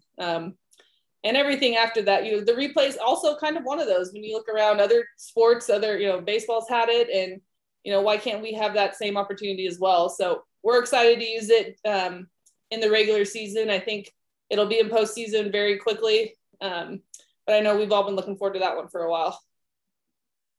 Well, now we got all that out of the way. It's time to get to the really important things. And the important thing is we do a segment on the podcast every week called Tom's Hungry. And it's where we review places that we've been when we've been out on the road. Starkville has a lot of great places. We need your recommendation next time we're in Stark Vegas. Where do we need to go? Well, you should have been here yesterday. We had a big Thanksgiving feast in the softball indoor. Whoa. You missed it. We put on a Thanksgiving lunch for members of the athletic department. Really, the girls all cook a dish. They have to sign up, and homemade. They cannot buy like frozen rolls or anything like that. They have to make something from scratch, bring it in, and we invite everybody that plays a part in setting the program up for success. So, the people in the business office, compliance, facilities that they might not see on a day-to-day basis, they get a chance to see them and thank them. And that was probably one of the best meals we've had in Starkville. They really did a good job yesterday. Yeah, I've got to ask, who had a standout dish? Was there anyone in particular that really shined? Oh, there were two that I've had recipe requests. They've asked for Briley St. Clair, her corn casserole dish. I've had a couple people text about that one. And then Madison Kennedy made a honey roasted Brussels sprouts that people were asking her for the recipe for the Brussels sprouts. Wow. Yeah. That was just the recent one. Our girls, they're getting pretty good. In Starkville, you really can't go wrong with any of the, any of the local restaurants, as long as you're staying away from the chains. But, we're big fans of Stromboli's, of Little Dewey, Moe's Barbecue, Starkville Cafe, obviously. Two Brothers, that's one I think it's getting a little bit bigger. That's probably a big one we'd recommend too. Nice. Well, that's Little Dewey's is one that we got to hit every time we come. Got to get that's the barbecue sandwich with the coleslaw on it. Just great stuff. Yes, they're a staple in Starkville for sure. Adding all of that to the docket, and next time we see Alabama go to Starkville, we might need to have some of your players make some food. If that's okay. That might be the way to go. And Alabama doesn't have to. We're only an hour and a half away. We can get there if we need to. It's not a problem. Mississippi State head coach Samantha Ricketts joining us here on Softball Media Days. Coach, you're a delight as always. Thank you so much. All right. Thanks, guys. So that was Coach Ricketts, just gleeful. You saw the smile when we mentioned realignment. She said, "Oh yeah, let's go. I'm ready." And they open with Oklahoma this year in the non-con. Really more excited than anybody else, yes. I think, for Oklahoma to come in. But yeah, it then obviously has the connection there with the Sooner program. And interesting to hear how, obviously he was her coach, but how much Patty Gasso has influenced her even now. Yeah. They're still, talking on the rag, as the kids say. Yes. It was interesting to hear Coach Ricketts wax poetic about Matalasi Fapito. I hope I'm pronouncing that right. If not, we'll get it corrected by the end of the year. But, coming in, she could be part of the Fa replacement. Bottom line, though, the most important part of the interview, it sure sounds like she's got a team that can crank out some dishes. So I am very excited about going to Starkville at some point just to see if the softball team will make us some corn casserole and whatnot. I'm not sure I'm down for the Brussels sprouts, but I'll try anything. Sure. That's what I'm saying. We could do, doesn't even have to be a game there. We could just go over to Starkville, go to the potluck, hit Little Dewey's, see our good friend Sydney Little John Watkins, get some dessert. It's gonna be a full deal. We'll return. Can you cook? No. Oh, then never mind. We'll pay you for your, we can do that now. So we'll pay you for your services. We'll go buy something from the Publix. So, yes. Whatever. That's what I do whenever there's like at the office having like a Thanksgiving. I always bring the vegetable tray. Nice. I can cook a mean breakfast. I'm not sure how helpful that will be if we're not going at breakfast. Just start the oven on time and you're good. Wow. Somewhere Nathan Sheehan is laughing. Oh, can y'all tell we've been working together for 5 years? Oh, Lord. Clanga. We'll see you soon, Samantha Ricketts. Okay, we've got one more coach to talk to. Coming up on the other side, Jo Evans from a luxurious, I actually don't know it. I don't know where she was, but it sure looked good out in California. A beautiful porch right there on the water. So she was having a good time, and we had a great time talking to her. Yeah, that's next. Texas A&M head coach Jo Evans when we get back. Welcome back. We're glad you've returned. It's time to talk about the youthful Aggies led by FGCL Perennial Player of the Week selection, Haley Lee. Also, congrats to Haley Lee. And we should have mentioned this earlier, along with Montana Fouts, Bailey Hempill, a lot of people. But Haley Lee, a part of that team, selected to go be in the tryouts for Team USA. And I was really excited to see Haley's name on that list because of something we'll talk about with Coach Evans. As great as she was, because of the catching talent in the SEC last year, she was almost unheralded and pretty underrated, even though she did get an All-American spot. Right. Yeah. So, and that's something, we are going to talk to her about how the selections and how those slots might get changed moving forward. But I was really excited when I saw the list of 45 that were put out for the invite to come and be a part of Team USA's tryouts, because there's so much college talent on it. People that haven't been on the team before getting their first shot at it. And you're seeing a little bit of a shift in what some of the criteria on getting onto that team. And we're seeing a more of an emphasis on people that can hit for power. Yeah. Is the reason why Team USA did not win the gold. Yeah. Look, you ask anybody in softball, and I went on some lives at D1 softball. Everybody had issues with the roster selection last year. Heather Tarr being announced the head coach, maybe not the most surprising selection. She's been an assistant and on the U19 coaching staff and the head coach there for years, but it's clear she's trying something new with the selections that were chosen, because there were not nearly that many collegiate players when they last did tryouts. And that is, to me, what's important, that Heather Tarr is saying, you know what we tried last year didn't really work. Right. We're going to try it again. Also worth pointing out, Team USA's next big event would be the World Games in 2022 in Birmingham, Alabama. Yes. So you're going to be able to see literally the best softball in the world being played right here in the state of Alabama in Birmingham. And hopefully we're going to see some Alabama people and some SEC people on the roster. Free tip to Coach Tarr. If you want people to show up, just put Montana Fouts on the team. Even if she doesn't pitch, because there are some good pitchers on that tryouts list. Still, people will just show up just to be in her presence. So Montana and Haley McClenny and Bailey Hempill on the same team. Oh man. Sold out. Done. Give us a job at World Games. Okay, shall we get to Jo Evans? We actually spent most of that time talking about Alabama. But because, Haley Lee, as you mentioned, is on that list. And again, that just shows that, you're looking at somebody that has played college. They're still in the, in that routine and in that schedule of playing college, and then having the power that somebody like Haley Lee has, be able to put her in. She can play multiple positions.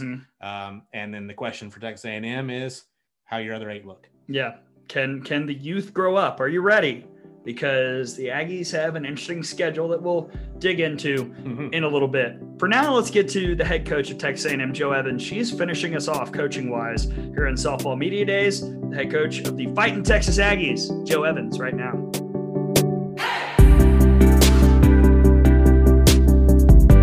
We roll on on with softball media days and head to College Station here on the Out of the Box podcast. Gray Robertson and Tom Canterbury chatting with the head coach of the Texas A&M Aggies, Jo Evans, entering her 26th year in College Station. Now, listeners, you cannot see Coach Evans. We can here on the Zoom. She has quite the backdrop out in California right now chatting with us. Coach, how are you? I'm good. I'm being a total show off right now. If I slant this a little bit, you're going to see some water in the background. Oh, so nice. It's not quite College Station, but close. I was going to say those trees don't look familiar from what we've seen.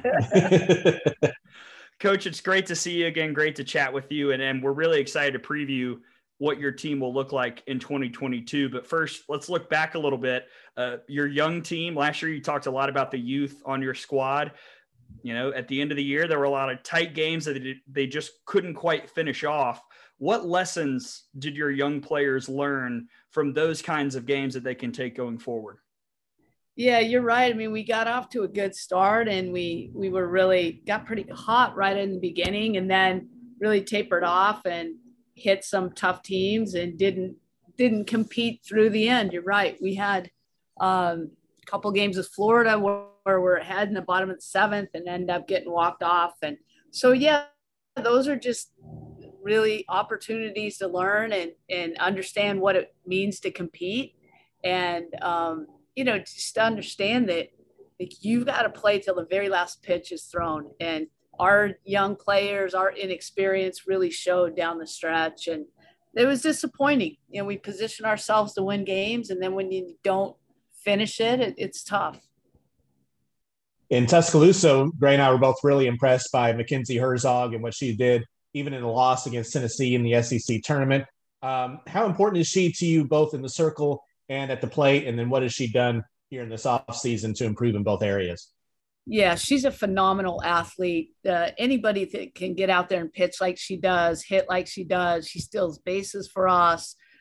She's just an all-around athlete, great player. I think she's a kid that's going to be an All-American. I think she was just shy of that this past year.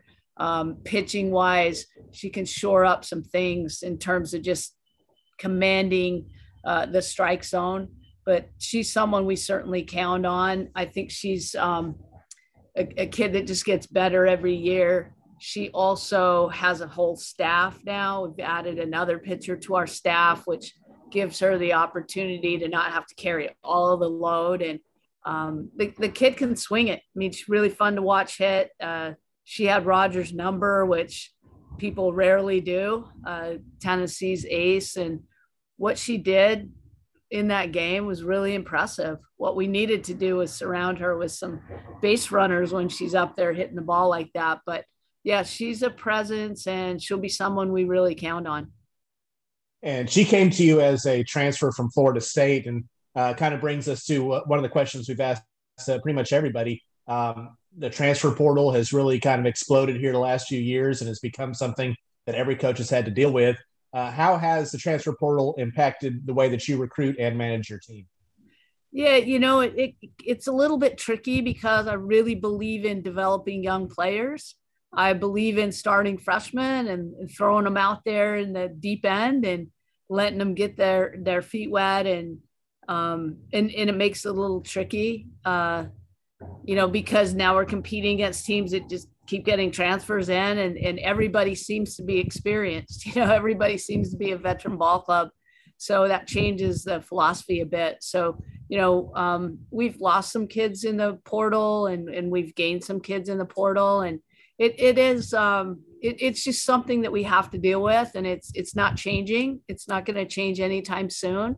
And so we have to figure out ways to use that to our advantage while all the while still keeping our integrity about how we want to run a program. I mean, we really believe in culture, and it's hard if you've got kids rolling in and out of the program only there a year or so to really understand the culture. But anybody that knows anything about A&M knows we're, really strong in our traditions and our core values, and people leave here with that firmly in place and in their character. So, that's put a little wrinkle in things too. All right, Coach Evans, now we get to talk about my friend Haley Lee. Last year, you raved about her. I raved about her from the summer. I thought she was going to have a good year.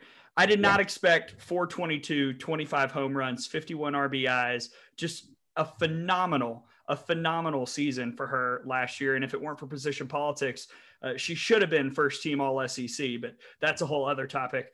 What did she do to get to that level this past year, and how can she keep on going forward? Yeah, first of all, I'm so excited for her. It was so fun to be a part of it, so fun to watch her.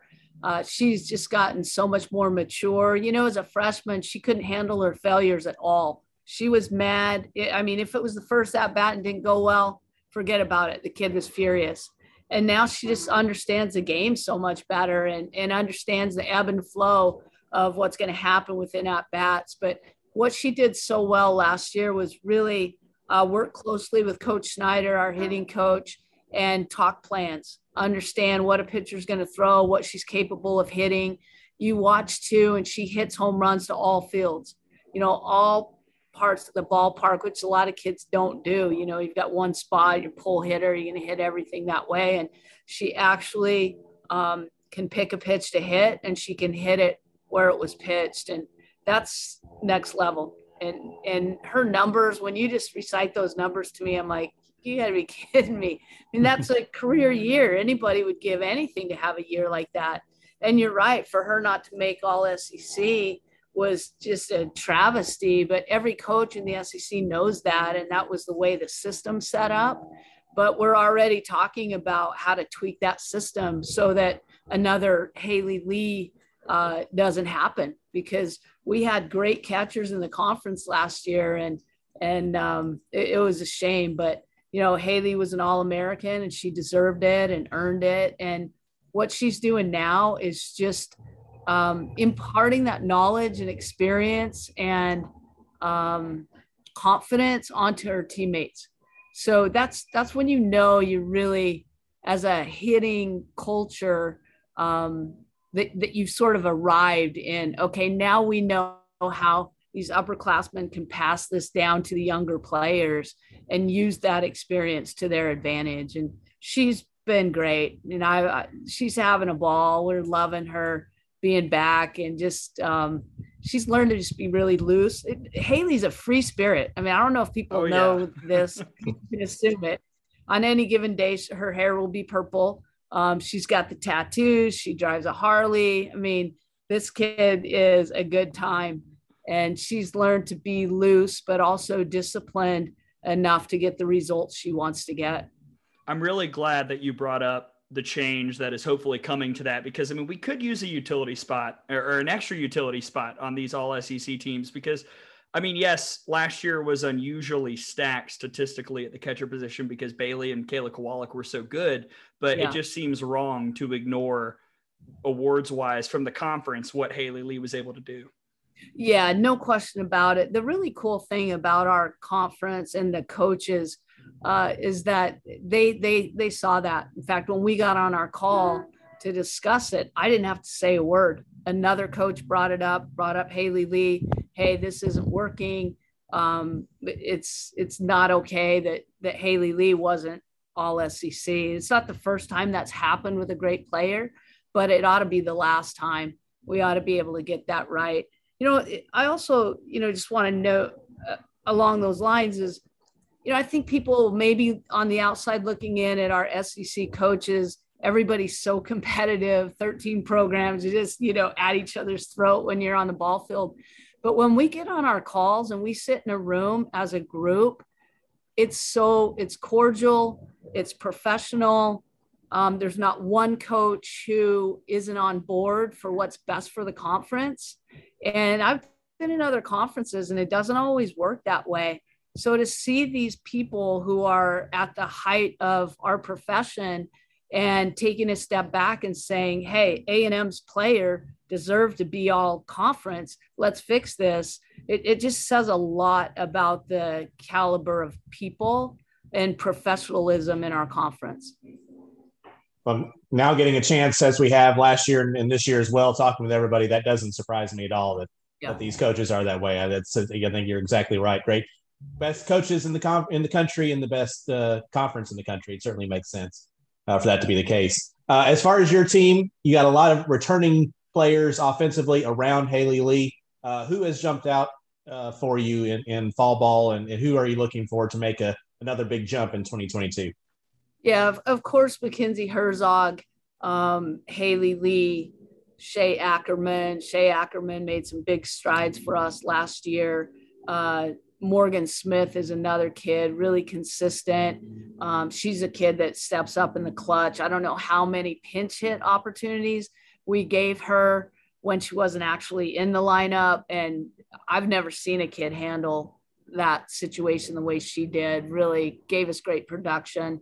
Coco Woolley is a freshman that's come in for us and had a really great fall. Been pleased to see what she's done. And she adds a speed element to our lineup that we could really use. Rylan Wiggins is another one who's had a really good off season. She was our shortstop last year as a freshman, now able to hit for power. And so we're going to be a lot deeper in our lineup. Last year we kind of got pigeonholed to first 4 or 5 hitters, and then we struggled 6 through 9. And to me, that was the difference in us not being able to finish ball games. Haley Lee's not going to come up every inning, so we got to make sure we can take care of business down there at the bottom of the order. And I've been pleased to see how our kids have responded. Trinity Cannon's another one, freshman last year, split time at third base. And this fall, she's just starting to hit for power like we expected, and is stepping in. And another freshman who had a really great fall was Caden Baker out of Knoxville, Tennessee. She came in, and she's actually a middle infielder, and we got Finn in the outfield and said, "Hey, Caden, how about going out there and playing?" And we hadn't even practiced her before we started in the outfield before we started playing games. And boy, she really took to it and did a nice job, and offensively as well. So yeah, it's fun to have the depth that we have. We only have 18 players, which is such a small roster compared to last year's 25, but everybody's athletic. Everybody can play. Everybody can get in there and help us out. Another freshman is Katie Dack, kid out of Colorado, who, she had a bunch of home runs, and people go, well, it's the thin air, No, she's come to College Station. She's hitting balls over the video board. So she's kind of been an all or nothing kid a little bit for us this fall. So she might swing and miss a few times, and then when she runs into it, look out. So it's been really fun to see those young players step in and have success early. Texas A&M head coach Joe Evans joining us here on the Out of the Box podcast. Coach, let's move back to the circle. We already talked about Mackenzie Herzog, Michaela Pointer, Grace Uribe. They're both back. I think Grace Uribe in particular showed some real flashes last year of what she could be going forward through the rest of her career. But bottom line, you've got your top 3 innings pitched pitchers back from last year. How helpful is that for you with that pitching depth that you already mentioned earlier? Yeah, really helpful. I mean, that experience, nothing can replace being out there pitching against Florida and Alabama and all those teams. So, that experience. And Grace, I love her competitive nature, her drive. She just gets better and better offensively. She's gotten better too. So that's another lefty bat in the lineup for us. And we bring in a freshman, Emily Kennedy, who's a 6'2" left-hander, throws ball hard. Just to have that look from southpaw is really big. So I'm excited because, and Shea Ackerman is another one she had an injury. She had Tommy Johns in high school, and she's finally coming back and being able to give us some innings on the mound. So those 5 pitchers, all athletic, get after it. The thing I love most about the staff is everybody's so different. And, you don't want 3 pitchers who all throw the same, and some teams hitting that one and you're like, uh-oh, we're in trouble. And, these kids, they all look different. Delivery is not exactly the same. And it's going to be fun to pitch as a staff, to not expect anybody to have to go 7 innings and break that down.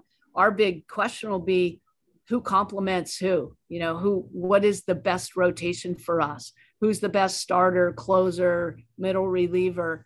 that'll be, something we'll continue to learn as we go along. Gosh, now we'll get to a couple of the questions that we've asked pretty much everybody, and really excited to get your thoughts on them. First of all, there was some big news in the offseason this season on a couple of new teams coming to the SEC here in a year or two, and certainly a very unique situation for you, as your main rival is going to come into the conference. So that's going to be really big as Texas comes in, as well as Oklahoma. Just your thoughts on that. Yeah, I mean, we're used to playing them back in the day in the Big 12. We always had great rivalries with both those teams. We unfortunately get sent to Oklahoma all the time for postseason. So we certainly know what it's like to play up there, have respect for what Patty Gasso has done and how she runs her program. And Texas, we are definitely rivals. We always look forward to that rivalry, and it's going to be interesting to see how it all plays out. But here we go. We just got that much stronger adding those two teams.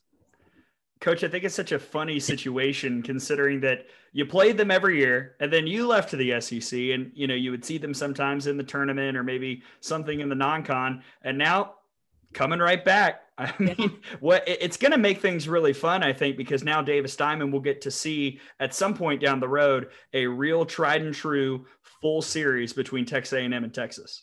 Yeah, that's right. And it'll be hopping for sure. Both stadiums will be full, and it'll be a whole lot of fun. But yeah, it's we already have 13 teams who are going postseason. We add 2 more who are going postseason. So I don't know, maybe we'll be the first conference with 15 teams in postseason. Wow. I mean, I wouldn't be surprised unless the committee says, okay, that's enough. Too much. If nothing else, it means that you guys won't get sent in Oklahoma anymore, because they won't send in conference. That's right. Also, Coach, something else we've all dealt with is the pandemic that's been going on for the last 18 months or so. And we all know what happened in 2020, 2021, kind of back to normal, but there were still restrictions there. Just your thoughts on how has that changed the way that you coach or manage your team, everything we've been through in the past couple of years?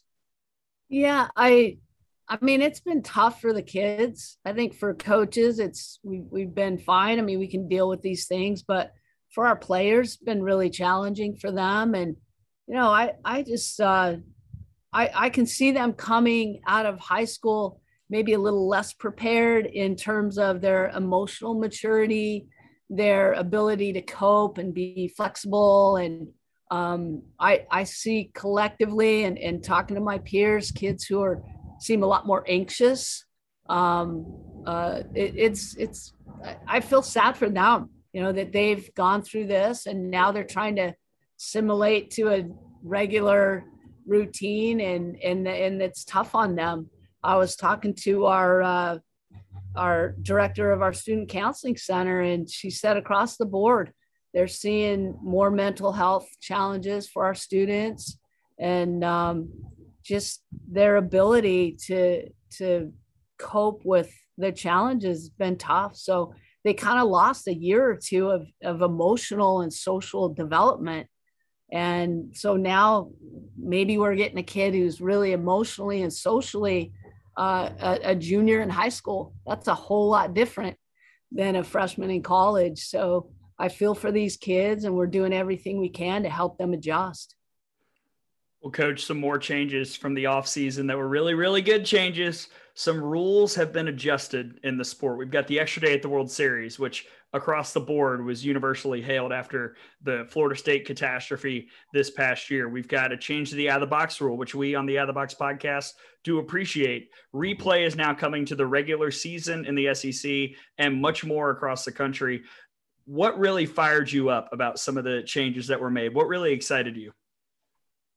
Well, the decision with the World Series for me is like, it's about time. What are we doing? I mean, we play at such a high level, and then you're going to make a team play on a couple hours sleep, and it doesn't make sense. So I'm really happy that they took care of that.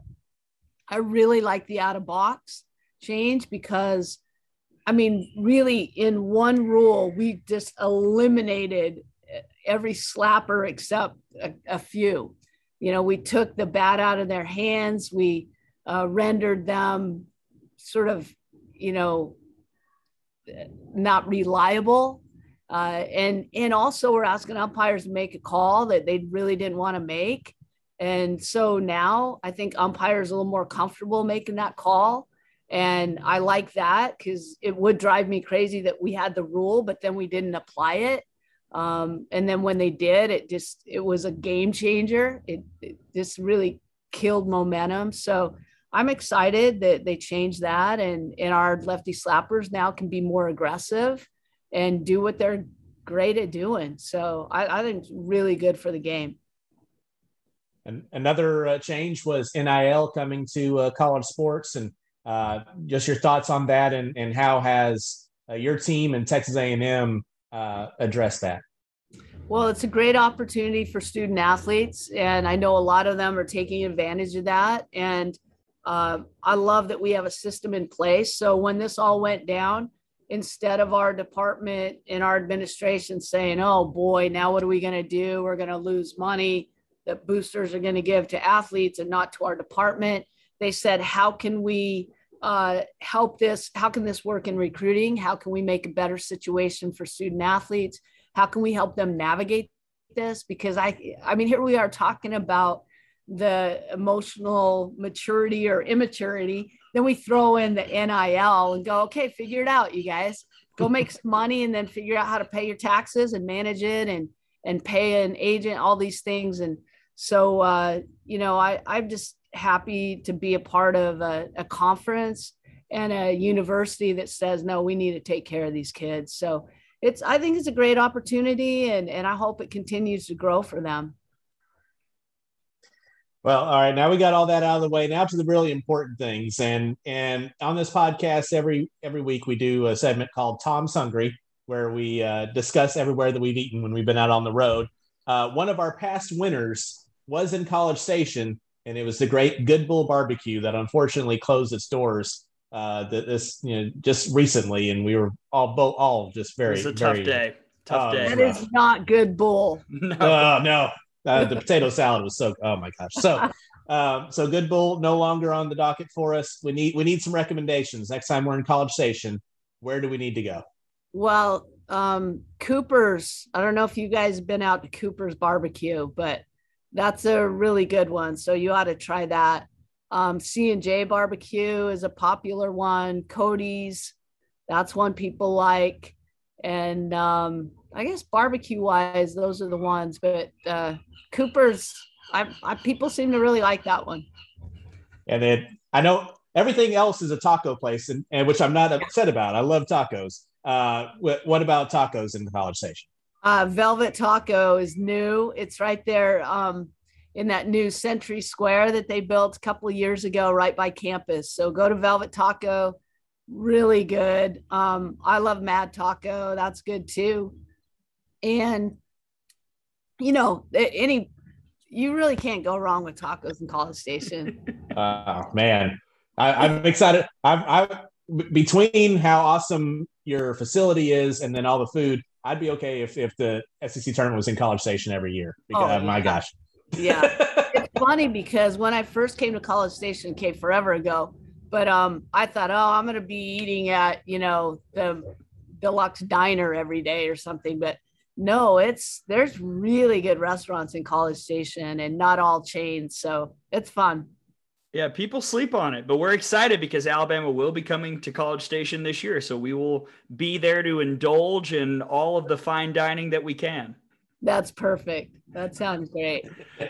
Texas A&M head coach Joe Evans joining us here on Softball Media Days. Coach, enjoy your trip out to California. It was always good, or good as always, I should say, to see you and talk with you. Great to see you guys. Thanks for all you do. Appreciate it. Thank you, Coach. See you soon. Thanks, Coach. Right. Take care. So there is the head coach of the Gig'ems, the Aggies, Joe Evans for Texas A&M. So I loved what she said. There's a reason we picked her to shut everything down.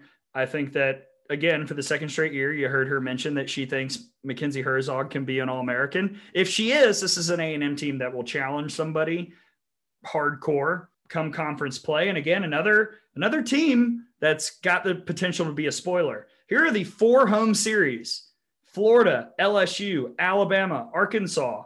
I don't want to speak out of turn, but that's probably going to be 4 of your top 5. Yeah. And that's a chance for A&M to really ruin some races for some of those teams as they gun for a conference title. And you get some wins there. And one of the things that we talked about with Coach Evans was, they seem to always get sent to Oklahoma for regionals. Texas A&M needs to be in the position where they're hosting regionals. That it shouldn't matter. Great if Oklahoma comes into the league and you're not going to be sent there anymore. Texas A&M shouldn't be sent anywhere. They should be hosting those regionals, and Alabama or A&M needs to get in that position. They may have the roster to do it at this point, but they got to get those wins, especially your hosting teams of that caliber. They got to get some serious victories in there. A couple other things that stuck out to me. One, first coach that we've talked to who I've ever heard say, "Yeah, I just throw the freshmen out there. They got to learn." I mean, it's like you said, I believe in episode 1, it's trial by fire, and that has been something that has worked a lot in Joe Evans' career. I think for her sake, it needs to work rather quickly at A&M because, as you said, Davis Diamond, too pretty to not be hosting regionals. Right. But, it's worked. So I have no reason to believe it won't work eventually here with this team. Yeah, you have to get to that point where, yes, throwing out the freshmen and having them go through that, it's got to get to that point where it pays off in their sophomore and junior years. Is this roster set up to do that? I think so, but they're just going to have to get the more consistent play from people outside of Herzog and Lee. Yes. And finally, really quickly, a memorial service for our friends at Good Bull. Just tough. We miss you. We will think of the Pig Mac when we fly into College Station, or I'm driving actually. I don't know if I told you that, but right. Either way, it's tough. And so we do appreciate Joe Evans for giving us alternatives. We already know a couple other places we're going to go to, like, Fuego's, and obviously we're going to go to Torchy's, the original Torchy's. Obviously we're going to go to Torchy's, but we've got 5 new spots to check out: tacos, barbecue. So we thank you, Coach Evans. Right. You can't grieve forever, and you're going to go to Velvet Taco, and we're going to, you got to move on. What a fun name. Yes. Velvet Taco. That's you see, the name is like 20% of the battle. Absolutely. You have to draw us in. Yes. And then, and the way to do that is food. Yes. And food and a cool name, and we're there. We're so easy to please. Speaking of easy to please, look, we know that there are critics out there, that there are people who have questions about Alabama softball after so many important people graduated, but there are a lot of new faces in the program that have bright futures. And we're going to talk about all that for the fall ball special when we get back. Let's go. Yeah. Thank you again to Coach Evans. Now it's time to get back to the Bama of it all. When we get back, the fall ball special, stats, mailbag, our way too early top 5s, and many other things here on the Out of the Box podcast.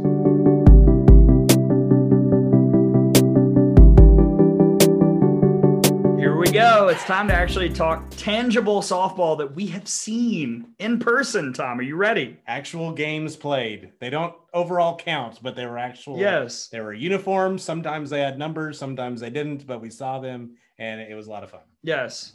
It's the fall ball special, talking about fall ball overall, fall ball at Alabama, answering some questions, giving our top 5s. Buckle up, folks. Here we go.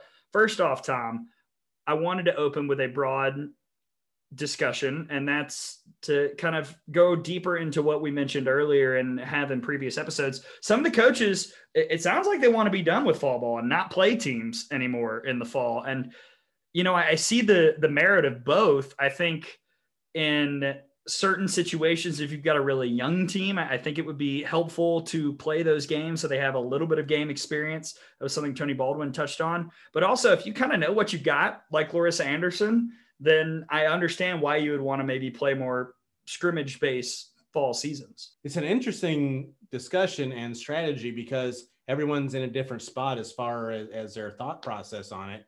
I can see why you want to be able, if you have a bigger roster and a younger roster, you want to be able to see everybody and be able to more control the scenarios that come up, which you're not always necessarily able to do if you're playing another team.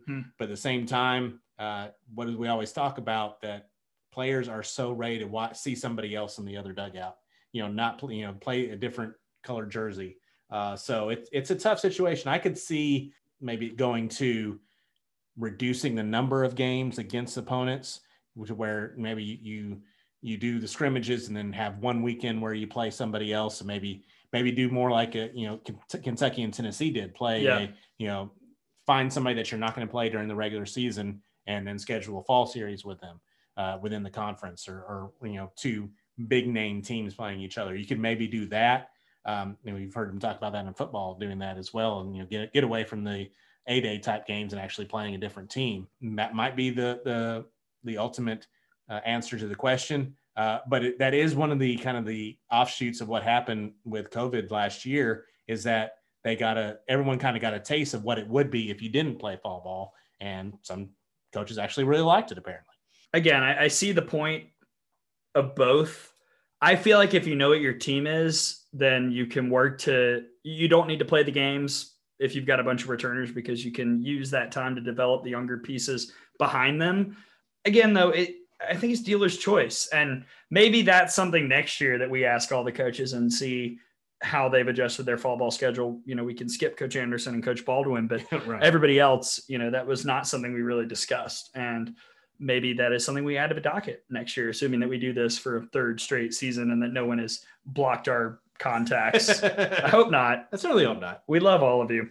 From an Alabama perspective, Tom, just, I've got the stats from just Tuscaloosa. Sorry, folks, I didn't go to Lipscomb. I do have other things to do. Right. But Tom, you were there for, I believe, 3 of the 4 games. You missed one because you had basketball duties. But overall thoughts before I read some of the important stats. I think overall there were a couple of players that really jumped off the page as you were not expecting to see. Who in particular? Abby Dorr, I think, was number 1 on that list. Not just the number she put up, but just watching her, it's like a totally different player. I'll read the stats now. 5 for 12. That's a 417 average. 2 RBIs, 2 doubles, 3 walks, and 1 strikeout from Abby Dorr.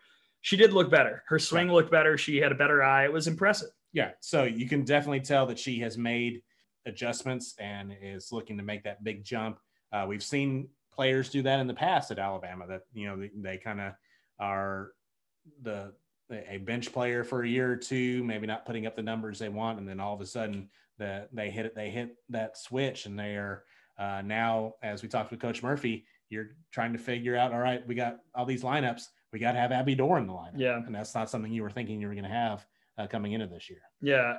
You have a lot of stock in Dallas Goodnight, and a 6 for 12 Tuscaloosa fall is pretty good. Yeah. I think it's safe to say we both expect her to be the Alabama lead off or 9 hitter, one of those 2 spots at the beginning of the year. I think she's going to become a fan favorite. I think she's going to be, as much as you can, a replacement for Alyssa Brown, which it's hard. That's a lot to put on somebody, a freshman coming in, but I can see her being the center fielder at Alabama for 4 years.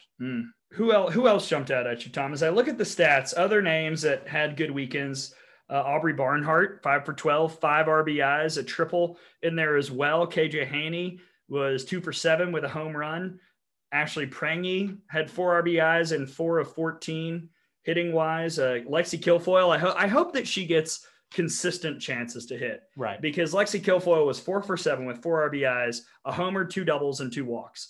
When she hit solid contact, which she was doing much more this fall than I've seen her do consistently in the past, it goes a long way. And I should note, for the most part, not playing rinky dinks this fall. I mean, you're not playing community college. Memphis was here. Louisiana Monroe was here. Those are teams that, of that caliber that you'll see in the regular season. And Lexi Kilfoyle looked right at home at the plate.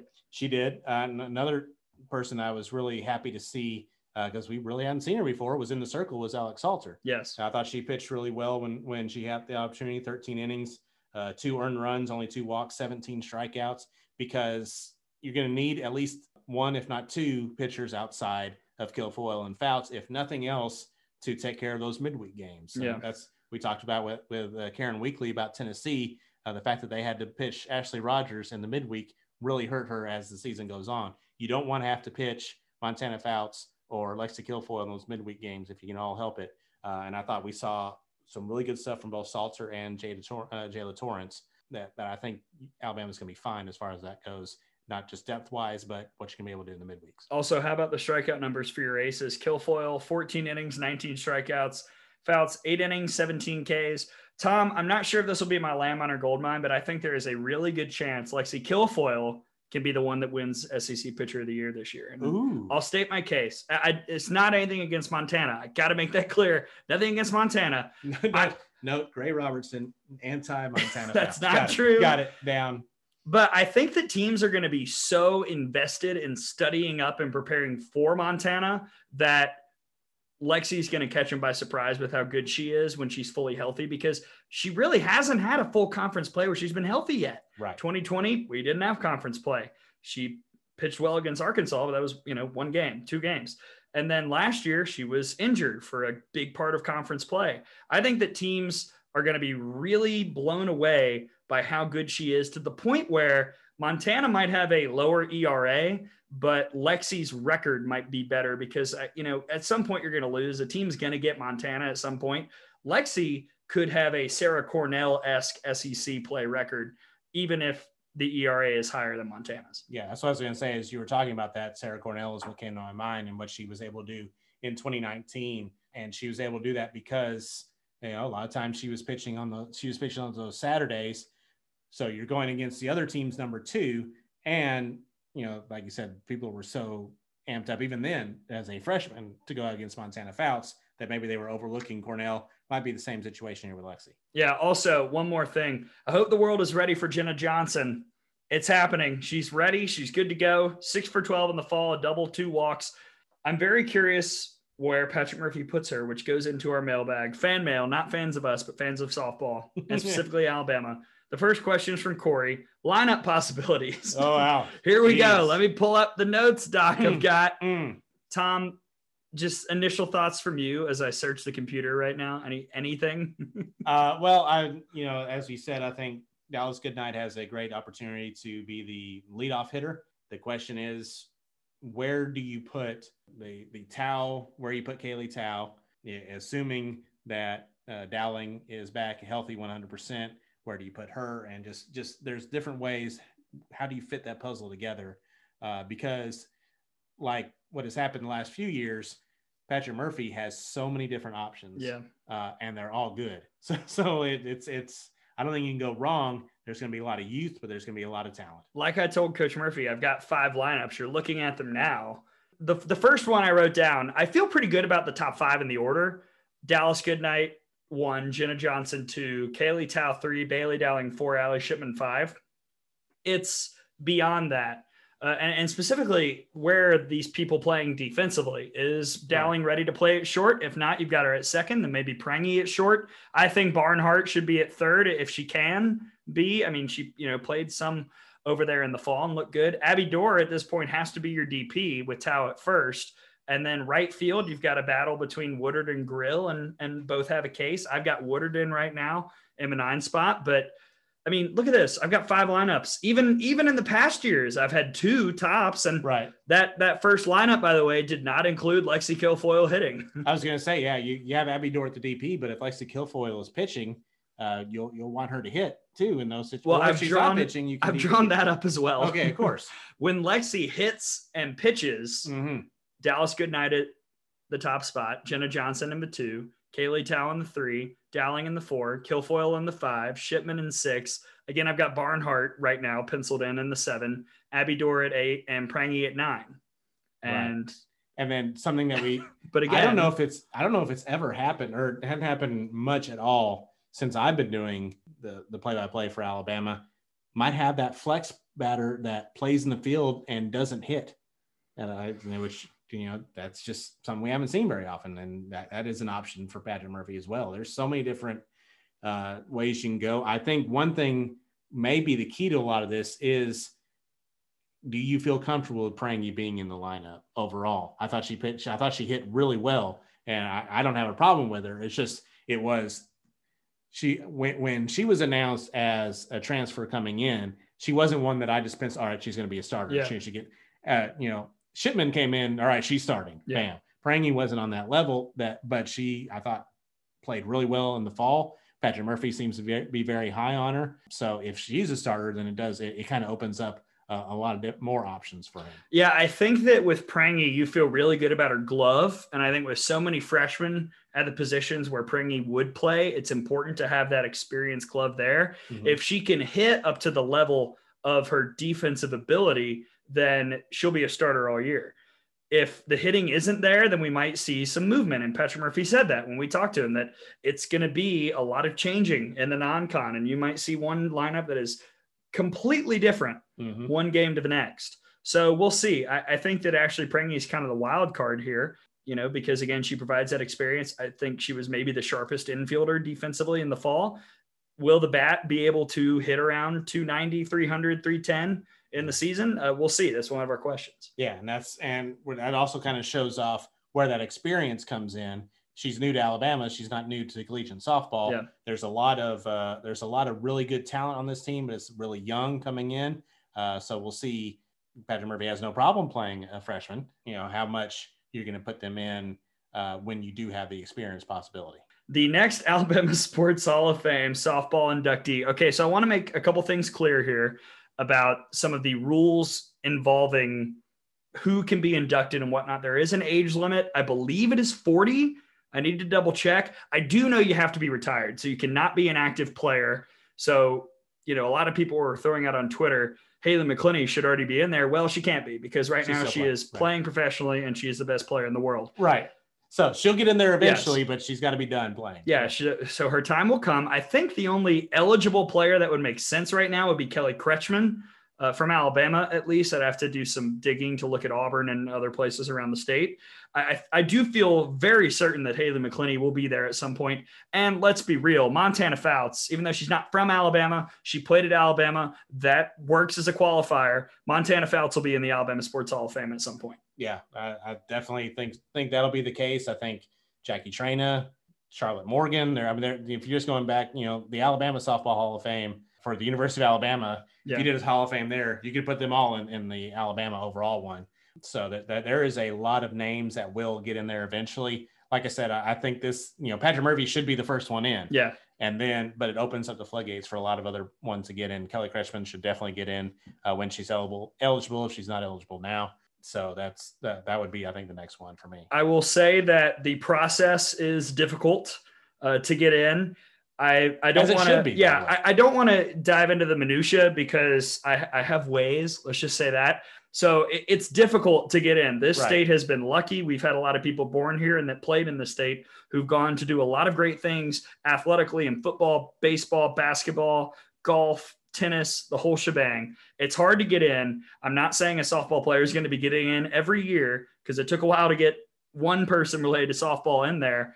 But I think that you will see more names in the future going into the Alabama Sports Hall of Fame. Again, we have to remember, Alabama softball is like 26 years old. So it itself would not be eligible for the Hall of Fame right now. So, a little bit of patience, folks. Yeah. Again, this isn't a situation like what we talked about with gender equity, where it all happens at one time. This is one of those things where it becomes a gradual thing, but tremendous honor for Coach Murphy. So happy for him. And there's going to be more coming. Yes. All right. Brooke has a question. What Alabama player surprised you most during the fall? I think we both have the same answer. Abby Dorr. Right.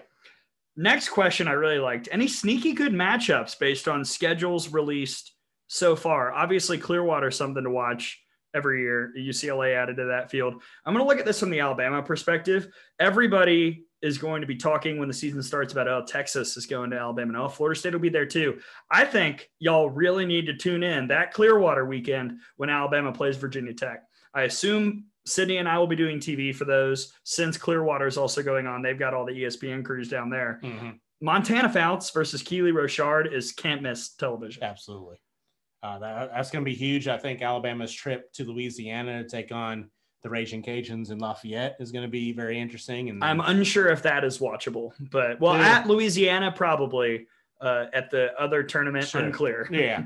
You'll just have to listen to us. No. Yeah. Sorry, but more of us on those ones. But I think that's going to be a good matchup. The opening tournament out in Arizona, as Coach Murphy broke on the podcast, that Oregon State has been added to that tournament as well. So that's going to be an interesting matchup that doesn't happen very often between us Alabama and the Beavers. So haven't seen him since regionals. Right. Yeah. So there's different matchups throughout the year that I think they're all going to be very interesting. And Alabama's schedule, it's similar to what we said with LSU. There is some really good matchups in there. Probably not as tough as, say, what Alabama tried to do in 2020 before everything got shut down. Oof. Yeah. But I think you have to find that happy medium, and Alabama, I think, probably did that with the schedule. Next question from Cody. He prefaced it with talking about Julia Cottrell leaving Florida. This is something we talked a little bit about in the last episode, but he wants to know our thoughts about being able to transfer in the fall. And that, again, goes back to what Bev Smith said. You really never know who's on your team any given day, and that's not something that should happen in college softball. I'm all for the portal. I especially think if you look at college football right now with all the coaches jumping ship, it is good that the players have the freedom to do what they need to do. Right. Should you be able to do that 2 months before the season starts? I don't think so. No, I think whatever team you're on in the fall, you should have to play for that team in the spring. If you leave after fall, then you should have to sit out that year. I think that's pretty much the only scenario where you should have to sit out. I'm glad that all the other loopholes and all the other transfer barriers have pretty much been lifted in pretty much every conference. I don't know of any that still have the sit out one. I don't believe so. The SEC one of the last ones to pull out of that one. So I think overall it is as it should be, except for they need to close that loophole of you can't transfer once you've played fall. Next question: who will be the biggest impact transfer in the SEC this year? I put down a list of possible picks, Tom. Obviously, Allie Shipman at Alabama, the plethora of players at Arkansas, Kennedy Sullivan at Kentucky, if she can be that ace, perhaps. Bree Roper at Ole Miss, Zeta Pooney at Tennessee. Tennessee's got a bunch of people. What's your answer here? I think Shipman definitely has the case to be. Again, the emergence of Abby Dorr, I think, takes some pressure off of Allie Shipman. Yeah. Which I think in the long run is positive for everybody involved. So she doesn't have to step in and be all everything. If she needs a day off catching wise, Abby Dorr, who's going to be in the lineup regardless, I think is very good there. And you can have Shipman as the DP in that situation. So I think she has a very capable chance of doing that. Fapito at Mississippi State might be that. Yeah. I was very impressed with what Samantha Ricketts had to say about her. Callie Turner at Arkansas. There's a lot of them. Yes. I'm going to double down. I think the most impactful transfer will be Erin Edmondson at Tennessee. Why? She's going to take innings away from Ashley Rogers because Ashley Rogers needs innings taken away from her. She cannot go another year throwing 217 innings and like all of them from April to the end. Right. I mean, that can't happen again if Tennessee wants to do well. Karen Weekly was very honest about that, upfront about that. That's why she went and got Edmondson and Riley White. I think Erin Edmondson is the better option of those two. I think she will be the most impactful transfer player. Yeah, got to have somebody that can pitch that Saturday game. That game number 2, as we talked about with Tennessee, was almost mark it down as an L before. Not going to be the case anymore. And also, no reason why Ashley Rogers should even pick up a glove on Tuesday or Wednesday. Yeah. Final question before we get to our way too early top fives. The most anticipated SEC series for us in 2022. Shall you go first?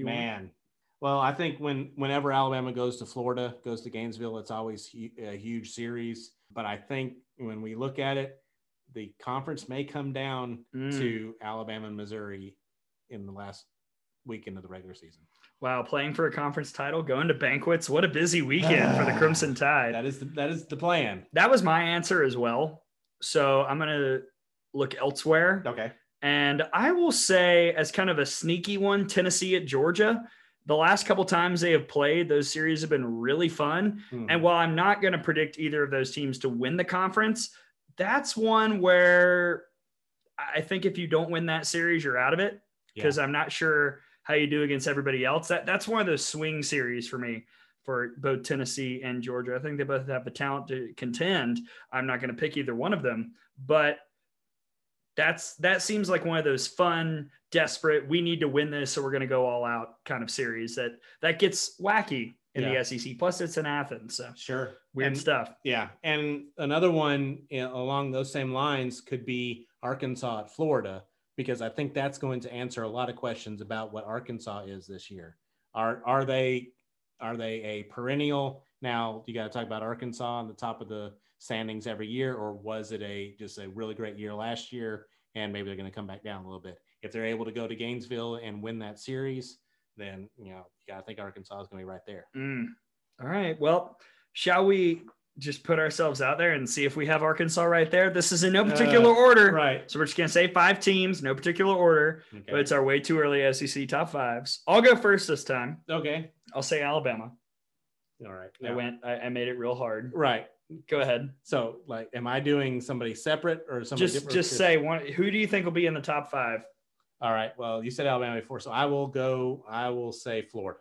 All right. My second team, by the way, I think they're both the correct picks. Right. Yeah. Still, even with Arkansas getting a share last year, Alabama and Florida have combined for the last 14 conference titles. Yes.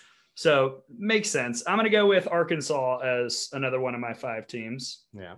Yeah. I mean, if that offense is better, then look out. Yeah. Put Arkansas down for me as well.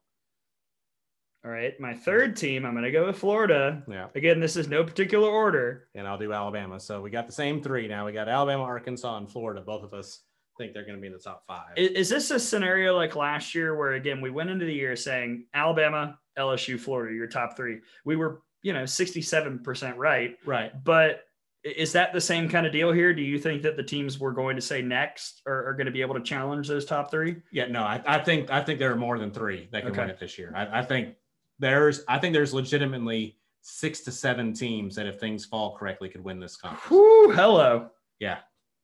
Okay, I don't hate it. All right, I'll let you go first then, Mr. Bold Prediction. Who's your number 4? Missouri. Okay. You're buying into the Larissa Kool-Aid again. I am, yes. I mean, I don't hate it because Missouri is also in my top 5. See, there you go. See, So here's. All right, so we've been identical. This is one of the reasons why it's not good that we've worked together for 5 years, because when we do lists like this, oftentimes they are the same. They are very similar. I do wonder if we will have different 5th teams. See, because here's the thing. I think LSU has a chance to win the conference, and I don't have it in my top 5. I don't either. I've got it down to 2 teams. I will not say who. Okay. I'm going to put do it. Peer pressure. Kentucky. Whoa, that is not at all who I thought you were. Wow. Okay. Yes. Why? Any particular reason? No offense to the Kentucky fans out there, but this was not a team I had in the running. I think they have the best offensive player in the conference. Okay. And I can't disagree. And I mean that and then consider again, you look at how the success Kentucky has had without that. And then and they're able to kind of we don't know how they do it because we don't know what they are every year. Yeah. But they're able to put together a team that can contend if they're able to do that with somebody because even when they had Abby Cheek, she might have been the scariest hitter, but I don't know if you would say she was the best player in the league. Okay. Offensively. That's fair. I think Kowalik is, as it stands right now, the best player in the league offensively. Wow. But the pitching. Okay. I know.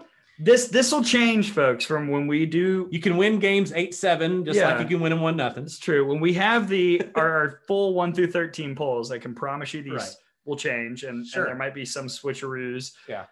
My 5th team, I have to put Tennessee. I've been saying, this is a team that won the portal in terms of who they brought in with what needs they had to fill. I think that Ashley Rogers, if Montana Fouts did not exist, would be the best pitcher in this conference and maybe top 3 in the country. She probably is top 3 in the country, certainly top 5. And I think that adding the depth behind her, also you return 2 of your best offensive pieces. Zeta Pooney was almost who I mentioned for impact transfer. I think people are going to be shocked when we're in the middle of the season. She's got 16, 17 home runs, and she's just tough to touch.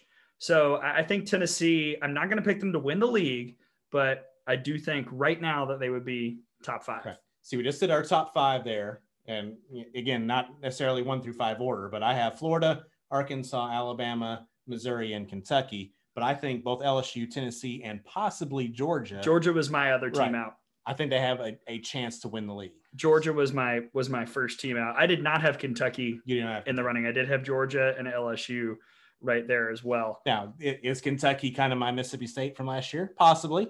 But you have to do that in the official poll, and then if they're top 5 there, we'll see. Yeah, because there will be one. One of us is going to screw it up. Right. We will drink the Kool-Aid for somebody, and then we will totally undervalue somebody. But that's why you do it. That's why you play the games. That is the fall ball special. Any final thoughts before we go to the wrap up overall of this extended 4th episode? Right. Fall ball in general, just for Alabama, if you weren't able to get out and see any of the games, I think you're going to really like this team if you're an Alabama fan. A lot of new names. This is one of the most turnover that I can remember in my year since 2015 doing play-by-play for Alabama. But I think if you can say it, might be a more talented team overall, just not as an experienced team.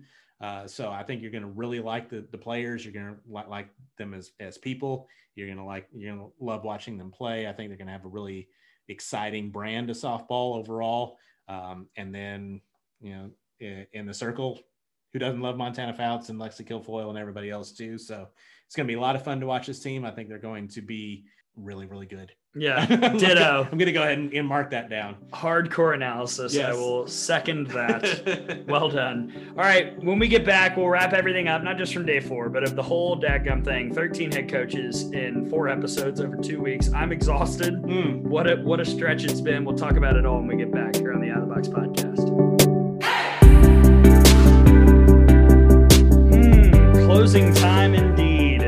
We wrap up day 4, and because it's day 4, we wrap up all of softball media days here on the Out of the Box podcast, presented by Anthony Sanella Realty, our friends at the beach from Mobile all the way down to Gulf Shores. AnthonySanellaRealty.com, CINELLOREALTY.com. Call them 251-301-7694.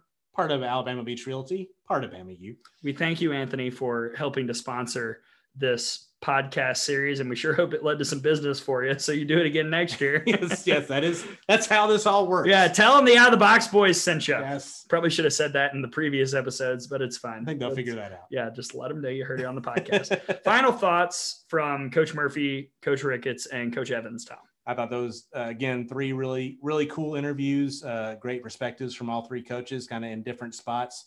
Overall, got some really good in-depth discussion with Alabama about Alabama players from Coach Murphy. And I've been really struck, not just these 3, but overall, how positive all the coaches are about their teams moving forward. And, you've never gone to a media days for any sport, and rarely is a coach to say, we're not going to be very good. Everyone likes their teams at this point. But I think there was some real honest optimism from all 13 coaches about what they have this year. Yeah, there was hope. A lot of the coaches recognized the flaws that they had last year and the flaws that they might have coming into this year. Mm-hmm. But everybody was honest and saying, but I think these are the pieces that we have that can fill those spots. I think of Auburn in that area. I think of Florida and what Tim Walton said about the rest of the lineup after the top half. I think that this is going to be, from a talent perspective, one of the more hotly contested years we've ever had in the SEC. Yeah. I don't know who's going to win the conference, and I don't know who's going to be the dark horse and who's going to disappoint people. Those are all things that will happen at some point. There's going to be a team we pick too high. It's going to be a team we pick too low. It happens every year. We are never 100% right.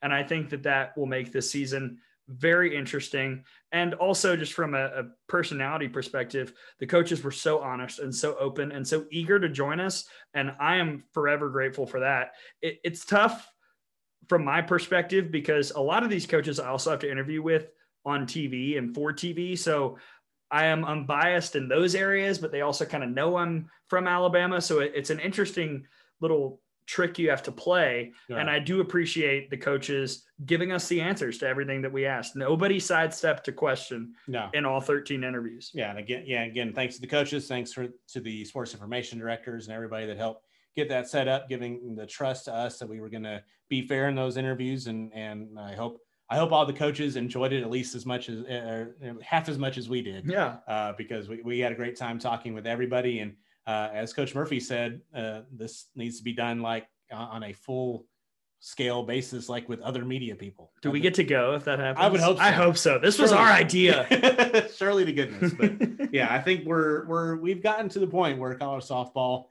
should have, everyone getting together at a hotel and, going to different media rooms. Gotta be fun. Can you imagine? Oh man. We can have an out of the box banquet and out of the banquet. It'd be great. An out of the banquet. I'm not paying for it, but people are invited to come. That's something else we can trademark. It's the out of the banquet, the out of the box. Just have dinner with everybody. Sure. That's all I want to do.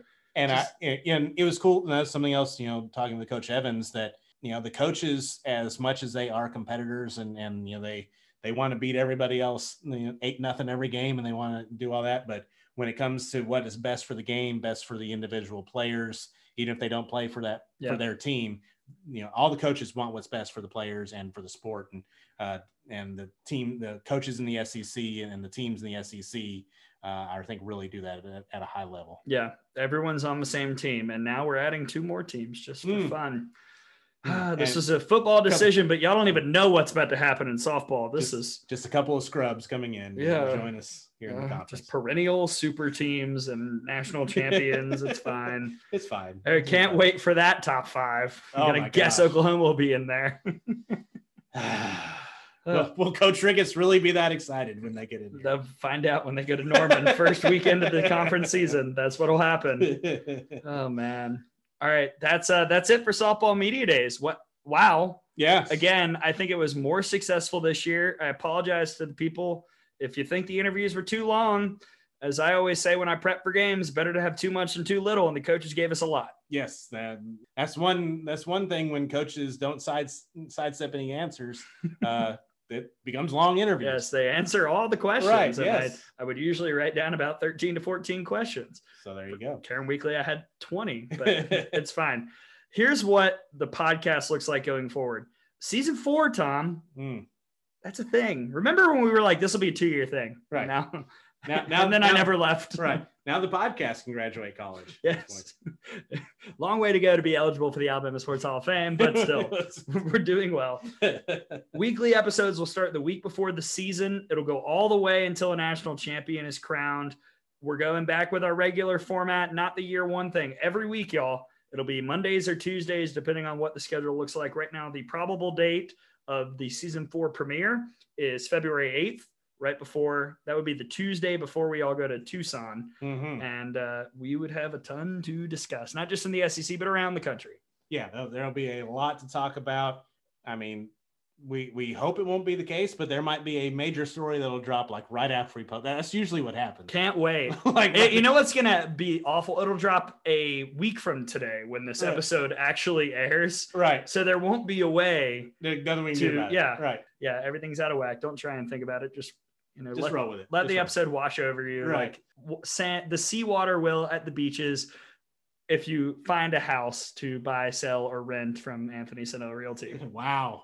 Yes. It took me a while to get there, but we got there. You got there. Well done. Make sure you like and subscribe, leave a review, follow the podcast Twitter at @outofthebox_pod. I'm at Gray, GRAY_Robertson. Thomas, your Twitter. T Canterbury, CANTERBURY, RTR on Twitter. And go back, as I am trying to keep everyone sane when Alabama isn't blowing people out 40-0 in football. Sometimes the other team is playing well. Sometimes sounds familiar, doesn't it? Yes. Sometimes you're at Auburn and they have all the juju, and you figure out a way to win at the end. Yeah, who knows? By the time you listen to this, Alabama might be in the CFP or might not. Who knows? By the time you listen to this, Spider-Man will be coming out in a week. Wow. What a time. Look at us looking in the future. What a time to be alive. Again, follow all those accounts, like, subscribe, leave a review, follow all the Twitters. Thank you again to Coach Murphy, Coach Ricketts, Coach Evans for their help on this episode. Thank you to all the coaches, all of the SIDs. Again, great job, everybody, for emailing back quickly and being very cool with this whole idea. We obviously appreciate it. Absolutely. And we know that, almost all the other SIDs have other sports and everything else that they're dealing with at this time. And for them to give us the opportunity to be able to do this in the off season with their coaches, we really appreciate it. Well, we did it again. Boom. What an event. It's like the St. Pete Clearwater Elite Invitational of podcasts. We pulled it off. Of the Hawaii of Montana. And we've got about as much room here in the studio as we did that day broadcasting. Softball Media Days is finished. We couldn't have done it without the SIDs. We couldn't have done it without the coaches. Everybody was great. Thank you so much. And we're really excited to hopefully do this again next year for year 3. Also, Tom, thank you for being very easy to work with through all this. You had soccer, you had work, and you only missed 2 interviews, and we were able to really get the schedule cracking this year. Yes. And I mean, that's what I'm saying. At some point, we can just get this where everyone has to come to one spot. Yeah, that'd be so easy. You can just take a week off. Sure. It'd be great. Oh, season 4. It's going to launch the week of the 2022 softball season. It'll be early in the week. Be on the lookout for an official date. Right now, we're gunning for February 8th. I've got a trailer set up for season 4 that I'm going to tweet out. Woo! So be on the lookout for that. Yeah. And again, if you just follow us at OutOfTheBox_pod, you'll get all that information, and you will not be unaware when that podcast will come. I'm going to tweet it so much. Are you ready to play softball? Yes. All right, let's do it. Let's fast forward to February. I mean, we can't, but we'd like to. Sure. The season's around the corner. For my partner, Tom Canterbury, I'm Gray Robertson. We're almost there. Thank you so much for tuning into this gargantuan series of Softball Media Days. Thank you to our sponsor, Anthony Sanella of Anthony Sanella Realty. Again, and to all of you, thank you for tuning in. The season's coming up. We're so excited. It's going to be great. We'll see you next time on the Out of the Box podcast.